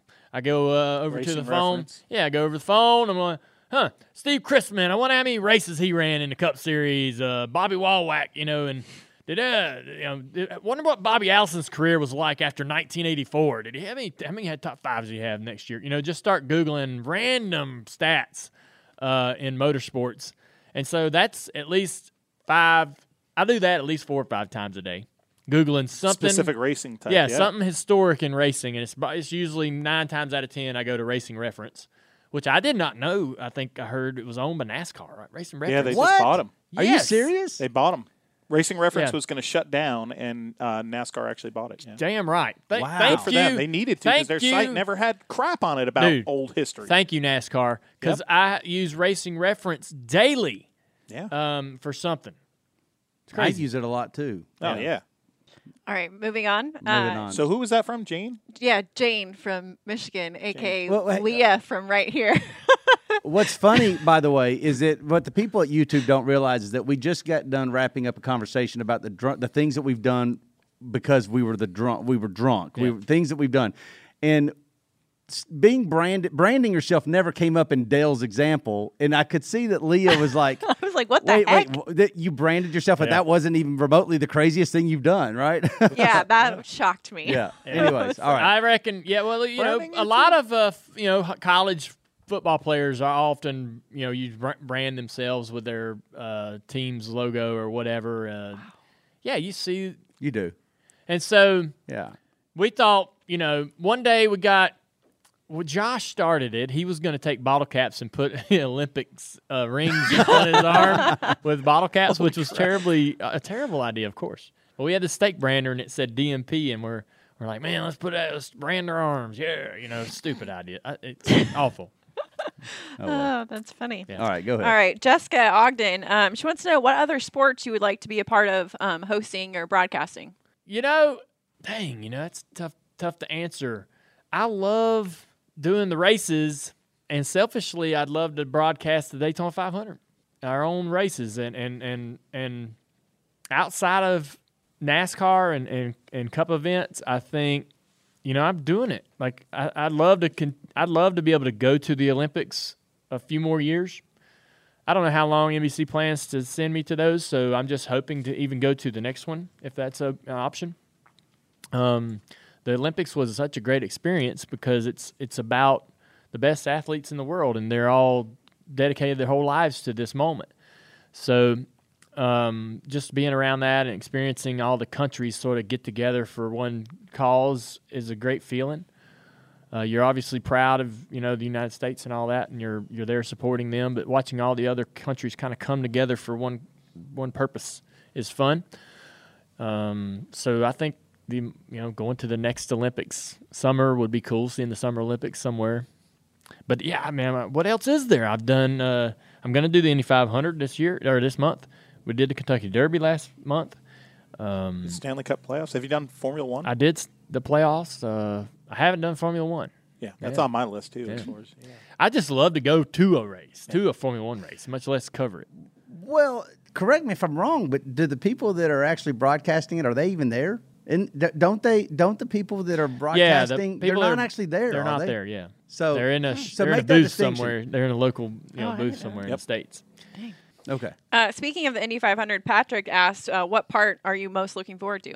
I don't know. See, I can't. I don't want to. There's multiple things, so it's not one thing that stands out. I'm excited to stand next to a true Indy car. The cars that I've been around are show cars, cars from the past. There's a difference in our sport between a show car and a car that just competed or a car that's getting ready to compete in that moment.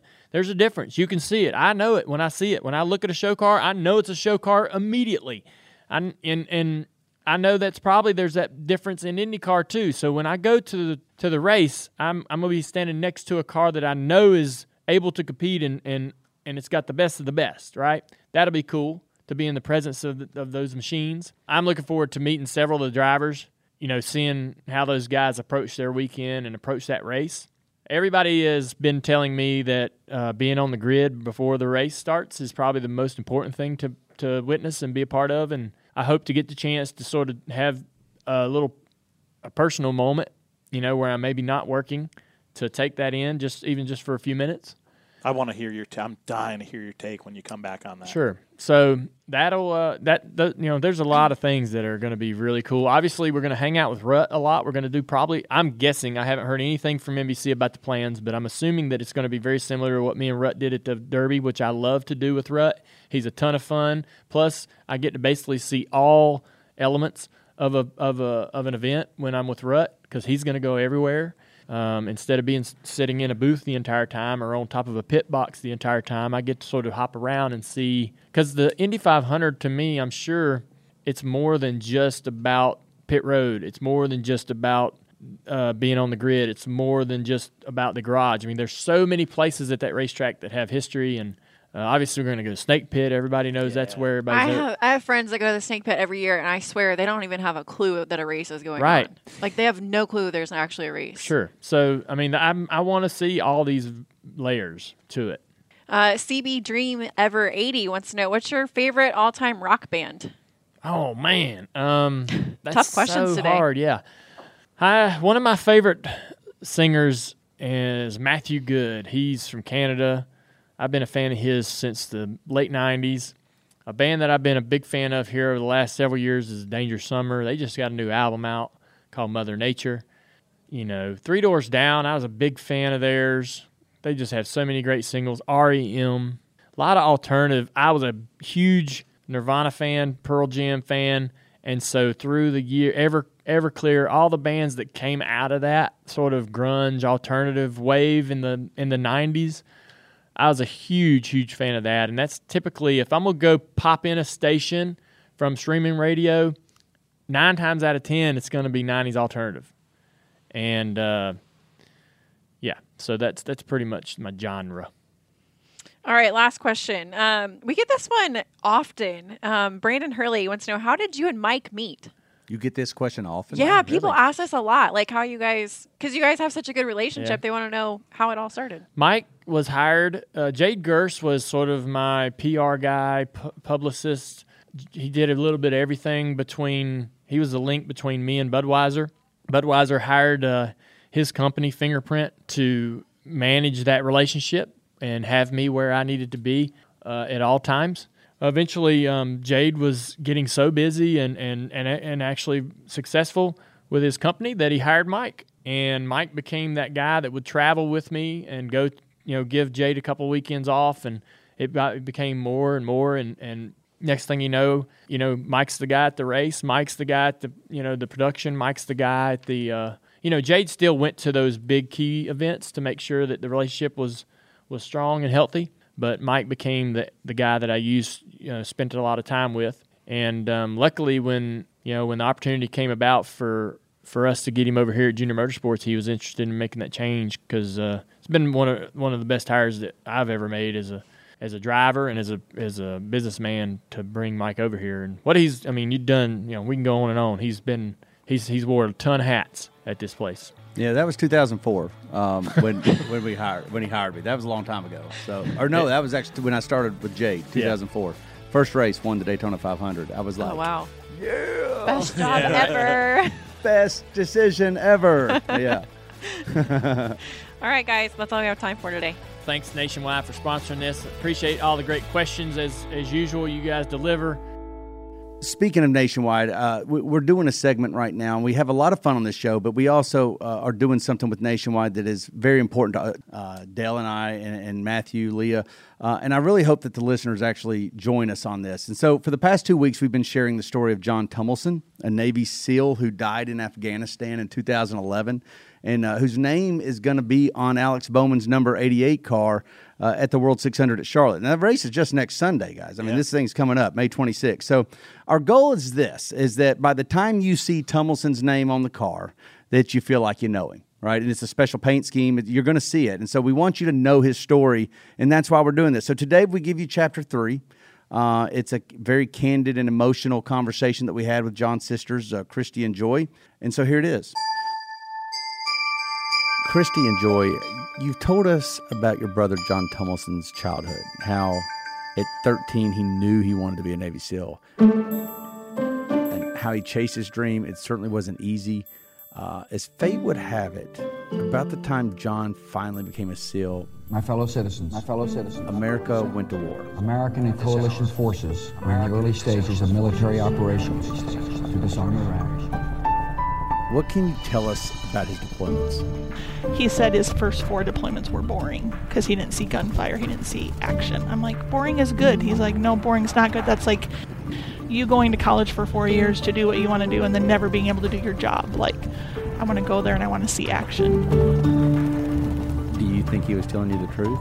Oh, I'm sure he saw action. He had to. They don't send SEALs over there to sit around and eat bonbons, It's like, they're doing stuff, right? I would think.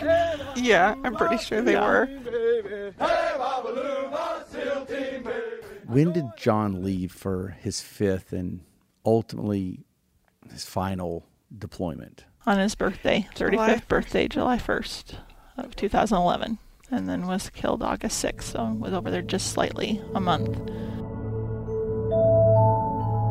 Well, actually, I talked to him the Sunday before he was killed. I was on my way out the door to go to church and saw it was him and answered the phone quick. And he said, I just had a couple minutes, just wanted to call, tell you I love you, everything's going well.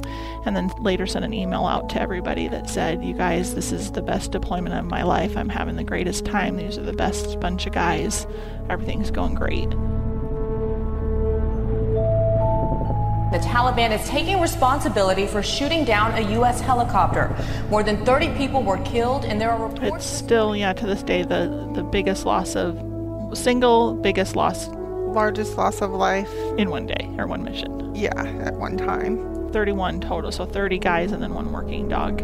But it took out his entire team. They said it would take them over 20 years to replace those caliber of men to get that team built back up.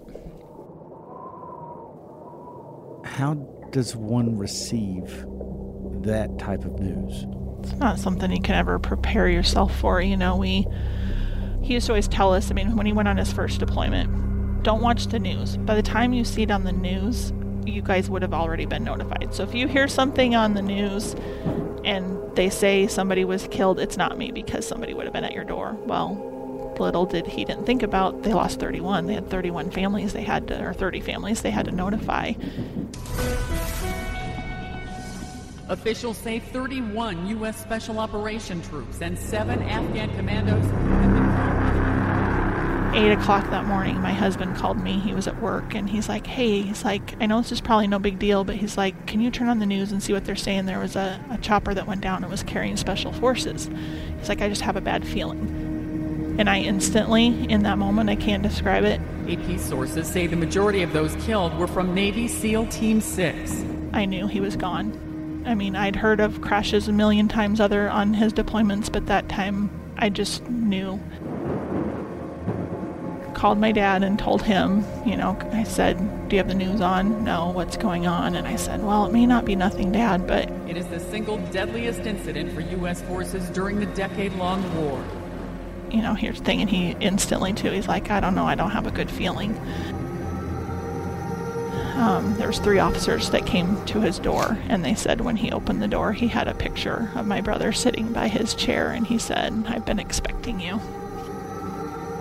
And then my mom, she shops, and my dad calls her and says, where are you? And she's like, I'm in Cedar Falls. I'm doing some shopping. And she said she's thinking, why does he care? Why does he care that I'm shopping? I'll be home. And so got home, and by that time, a lot of my dad's family was there, so there was cars at our house. Well, their anniversary was coming up the next month. She thought we were throwing her a surprise anniversary party.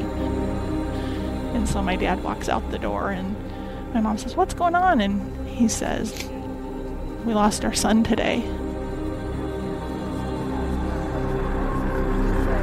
Special Operations Forces, and we did confirm through a senior military official they were Navy SEALs. This, as you know, beyond a very, very small community of these highly trained elite U.S. forces.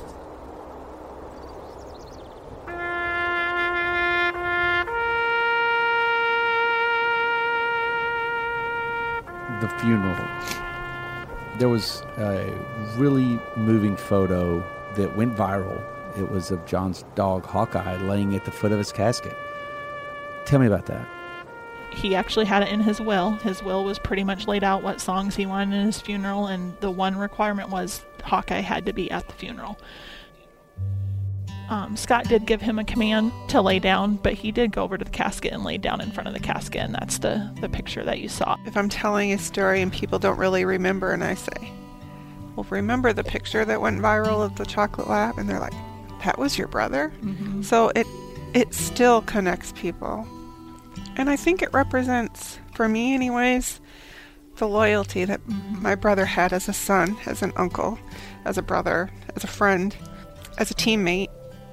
That loyalty that the dog had to the very end. So John's been gone almost 8 years. How have y'all been able to heal? To be honest, I don't know if the healing's over. So listen, that I can't tell you. I guess as emotional as that conversation got, I think I was able to just channel that emotion into gratitude for not just John and not just Christy and Joy, but for our service men and women that just really put their lives on the line and sacrifice so much. And that's what I get out of that. And so, Dale, I mean, you know, we're going to be approaching the World 600 and obviously NASCAR and Nationwide. They do just such a fantastic job of doing that very thing, and that is recognizing and remembering our service members that just do this ultimate sacrifice. Well, I'm just so glad that they're open to telling his story and sharing with that, or else we wouldn't know how important this man was and how much he means to his family, how much he means to this country. So it takes a lot of strength to be able to do that, and we are so thankful that we get to spread his story, and it starts with those girls, and they're doing amazing things. Yeah, but next week we'll conclude this series with exactly what Nationwide is doing and how, and basically this paint scheme, which is fantastic. Dale, you've seen it already, but we'll talk about that in the next chapter.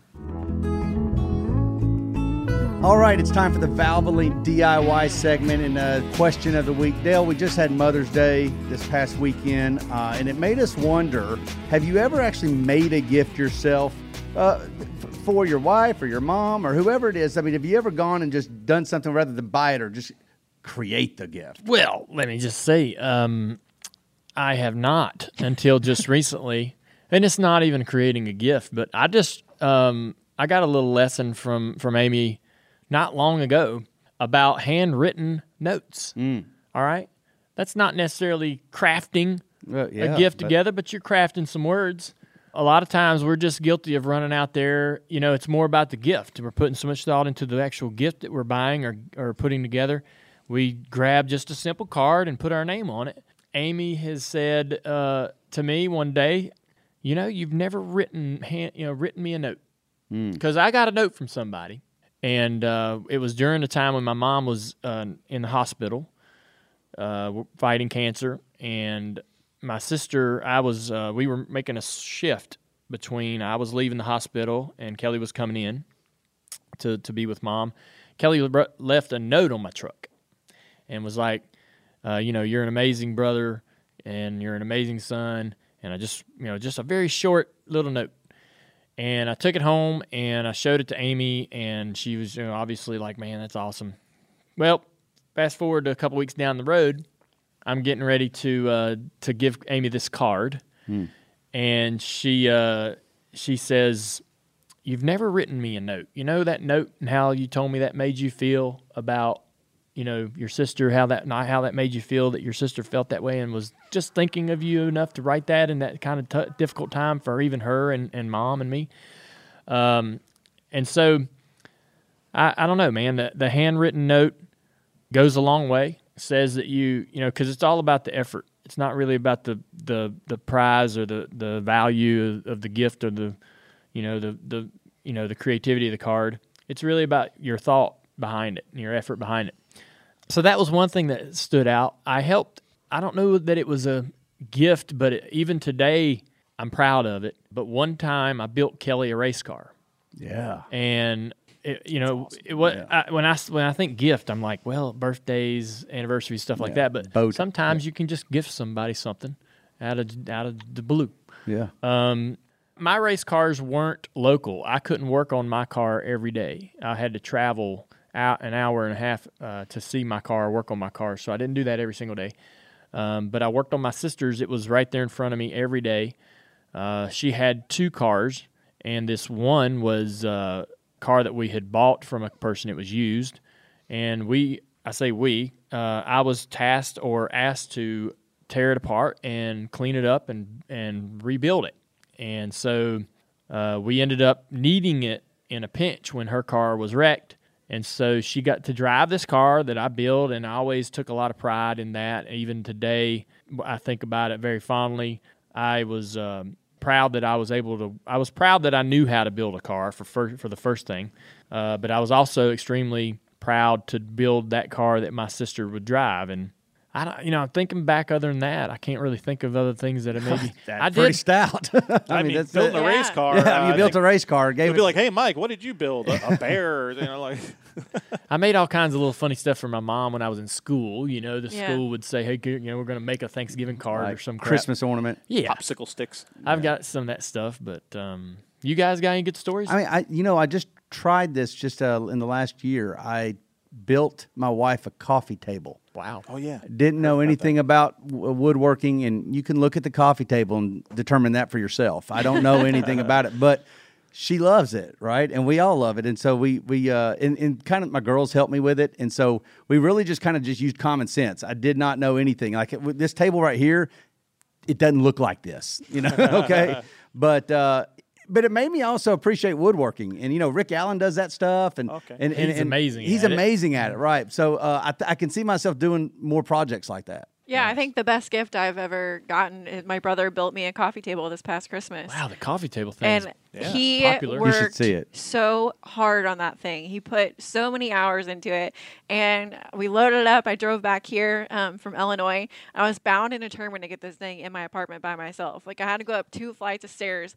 And I'm sitting there like, I got it in the door. And I was like, well, I made it this far. Like, I can get it up these stairs. And It's heavy. it was huge. It's huge. Yeah. I mean, he worked so hard on it, and I was like, I'm getting this thing in right now. And I did. I pushed it up the stairs, made the corner, pushed up the second step, and I was like, yes, I did it. Didn't scratch it? Nope, didn't scratch. I had it covered in towel, so that made it easier to scoot. So Yeah, But you got a better coffee table than my wife got. Let's just be real. Dylan, you done anything? I built a little bear and wood shop for my grandma, but actually I didn't build anything like my wife, okay, because I thought when you said that, my wife, for her birthday, she went off to Kansas, so while I was gone, I wanted to put up a hammock for her. It's kind of easy, but I went out and I measured all the trees, to determine what tree would be good, and I found it right in the corner of my yard, these 2 trees that would work, so I cleared out the woods right there and put down some mulch and put down some stones and stuff and gave her a nice little hammock area. That's awesome. To read That is it. nice. That's very good. Very good. Nice. All right, man. She hasn't used it after the first year. It's been just Sorry. It's a thought that counts. That's good right. stuff. Thank you to Valvoline for sponsoring this segment. Go to Valvoline.com/Dale. Valvoline.com/Dale for more interesting DIY stuff. And that's that. It's dinner time, but your stomach is rumbling and you still don't know what you're going to eat tonight. Does that sound familiar, Mike? Just like that. Okay. I even use that voice. Well, with DoorDash, you don't need to get up from the couch to get a meal cooking. You don't even have to get off the couch to get the meal cooking. No.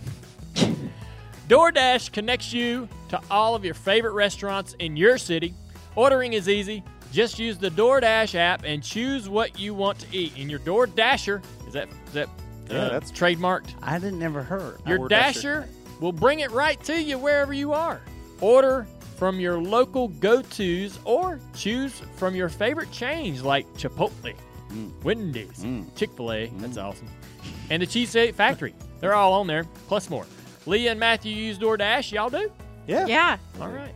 So when you're nose down working on the podcast, you just don't have time to grab lunch, and sometimes you run a little late. You can't even get dinner. Or dinner. Y'all just hit up the DoorDash app on your phone, and the meal comes right to you. Right here to the shop. Holy cow! Unreal. They do that. Man. They do it. Pomodoros, chicken parmesan, we got it all set up. And you're pretty satisfied with the meal. Yes, and the delivery. Boom. That's most important. Your Dasher. My Dasher, man. How about your Dasher? Not Prancer or Vixen or Dasher. anybody. Our Dasher Is your Dasher personable and conversational? Yeah, I just give them the tip and say thanks. Bye. Eat.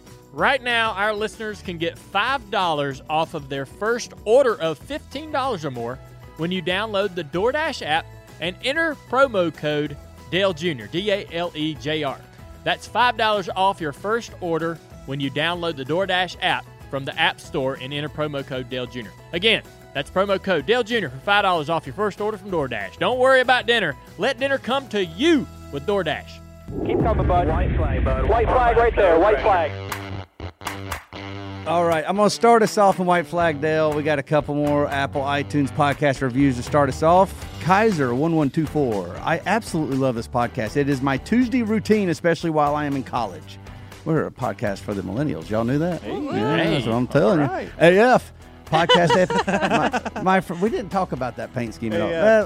My friends know Tuesday mornings are my podcast mornings, and I am not to be bothered. So there you go. Daniel C3-88 says, my mother and father both suffered from addiction problems, and so growing up was not the greatest. The only thing that saved me from my unfortunate childhood was race day and seeing you, Dale Jr., race and win. When you retired, I was unsure what to do, but I discovered this podcast and now can follow weekly just as I always have. Thank you for giving me something to look forward to every week. So there you go. That's very nice. Very nice. Hayden Stigg says, Dale, the vortex theory is true. And that's really all he says. It's all caps and a lot of exclamation points, so he just wants us to know that it's true. Let's see here. S. Williams and Veteran Built Racing both say they started listening just a few weeks ago. So we got some new listeners. That's always nice to hear. Yes. Veteran Built Racing adds that they are in their rookie season at a local short track in southern Indiana. This made me start thinking, guys. I want to get your opinions real quick. I started something a long time ago, when we first started doing this podcast, where I made decals. And I would hand them out, or I would send them to anybody that raced in any short track or whatever. And I said, if you want to put this on your car, you will be part of Dirty Mo Racing. You know, we'll follow your career. We'll celebrate you. There was a girl, Gemma Rayner, who we're good friends with out in England, who did this. She put it on her little street stock car, and she would send us pictures. And this made me think, I need to do that again. Yes. I want to get decals made. Yes. And if anybody is racing, we want you to, if you want to identify with us, I mean, you may not want to, and that's not perfectly understandable after you hear our drunk stories and everything that we do. But that being said, I'm going to get some decals made. And if people race and you want to run a Dirty Mo decal on it, hey, put it on there. Send us a picture. You're officially on our team. That's all it takes, awesome. right? I love it. You like that idea or no? I love it. All right, we're going to do that. I love stickers. Yeah, you do. You put some in Key West. You Yeah. put them all over the place. So And the only ones I got now are the old Dirty Mo radio ones. We I don't never have did- any Dirty Mo media stuff. I'm on that one. That's going to be something I do. And Dale said it earlier, but I'll say it again. Follow Dirty Mo Media on all our social channels, YouTube, Instagram, Twitter, and Facebook. That's at Dirty Mo Media. This week's TV show. Good luck. Yeah. I'm looking over at our producer right now. I mean, Midnight. We couldn't come up with anything better than Midnight this week, huh? He's looking at... It's like March Madness, man. We're we're gonna have some midnight ball. We're gonna have some midnight TV watchers. Maybe they'll air it at another time like they did the Will Power thing. Maybe it'll get multiple airings. We will not be doing live streaming during commercial breaks for that. Also, a reminder that if you love Dale Jr. Download, you'll also probably like our sister podcast, Door Bumper Clear, with Brett Griffin, TJ Majors, and Casey Boat. I'm sure Brett will have some fun with the whole Eric Jones situation they had this week. That'll be fun to hear him. They might have been pranked last week. They might have been. I don't know that I'm claiming anything. I think Dillner may have been, and some of the fellas in this room. But JRM 360 had a little fun with Door Bumper Clear last week. So if you want to check that out, go to our YouTube page. That's where you'll find it. One more thanks to the sponsors for this week's show, Audible. Dale had a lot of fun reading that one. DoorDash, Valvoline, and Nationwide. And always thanks to our partners at Cadence 13, Dale. Yeah, and hey, last thing actually is a lot of the reviews this week talk about how much they like the odd history. Good. I love the odd history. I love history, and odd history is even better. we have a good one this week. This one surprised me. We got the All-Star race coming up in a few weeks, and I thought that the odds, the crazy, weird, dumb, even dumb format changes and ideas that have been proposed were just part of the future. They're part of the present. Mm-hmm. part of our sort of the public perception of the All-Star race, and it needs to go to a new track. We need to do this. We need to do that. All the crazy ideas. Well, they added some crazy ones way back in the day too. It ain't just now. Some ideas are bad. Some ideas are good. But and some don't happen at all. And thankfully, this one didn't. Okay. In 1987, Charlotte Motor Speedway proposed a format for the All-Star race. This is in '87. I know, this wasn't that long ago. It was like the second All-Star race had been run. So they ran in 85, 86. So going into the third All-Star race. All right. They wanted to allow the pole sitter to be able to throw 2 caution flags that would last 4 laps whenever they wanted. The driver, not the team. Yeah, so the driver could choose when the yellow flag would be thrown at any point in the race. He had to choose 2 cautions to be thrown. It was mandatory that he chose when they would happen, but it was his choice when. But it's mandatory. Mandatory. He had to do it. They weren't like in his pocket, and he could use them if he wanted. He had to use them, and he could choose when. The starting lineup would have been set by the number of wins the previous year. So in 87, Tim Richmond would have been able to call for all the cautions from behind the wheel. The 2 cautions. This format obviously was never used. Yeah, thankfully.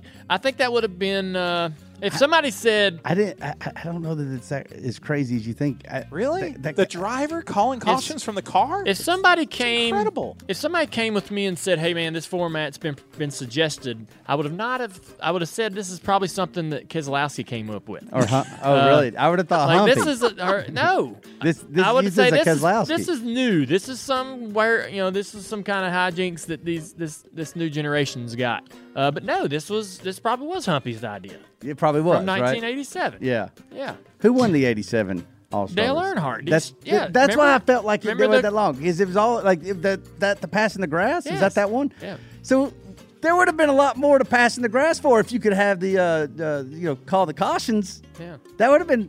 I don't know. Earnhardt's got grass in his tire. He calls the caution. I got to get this crap off. Oh man, I don't know. It does feel All-Star. We have been so conditioned now to where wacky doesn't even seem that abnormal to us anymore when it comes to the conversation of All-Star race. So I mean, we have this typed up piece of information here that's period to date. I guess this was sent out to NASCAR and a few other people in the industry. But yeah, it says the race needs to be different as far as possible from the Busch Clash, and it needs as many unique twists as possible.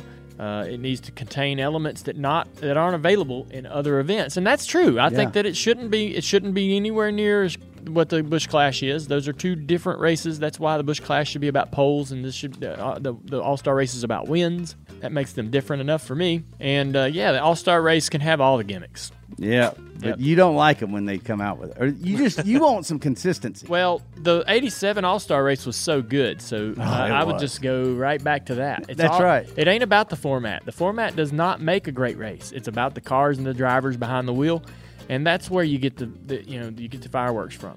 So forget. I don't know why they waste all that time worried about the format. Just go back to 87. Keep it that way. Lean on the drivers and to bring the show. All right. Good stuff, guys. Appreciate the show, guys. Thanks for everybody tuning in. Hope you enjoyed it. Truex is great. Who's next week? You want to go ahead and tell them? Do I know? Oh, yeah. Do you want to tell them? He's a big guy. Yeah. Mike Helton's next week, guys. That's It's going to be a lot of fun. Can't wait. We're going to get some stories from him. We'll see you then.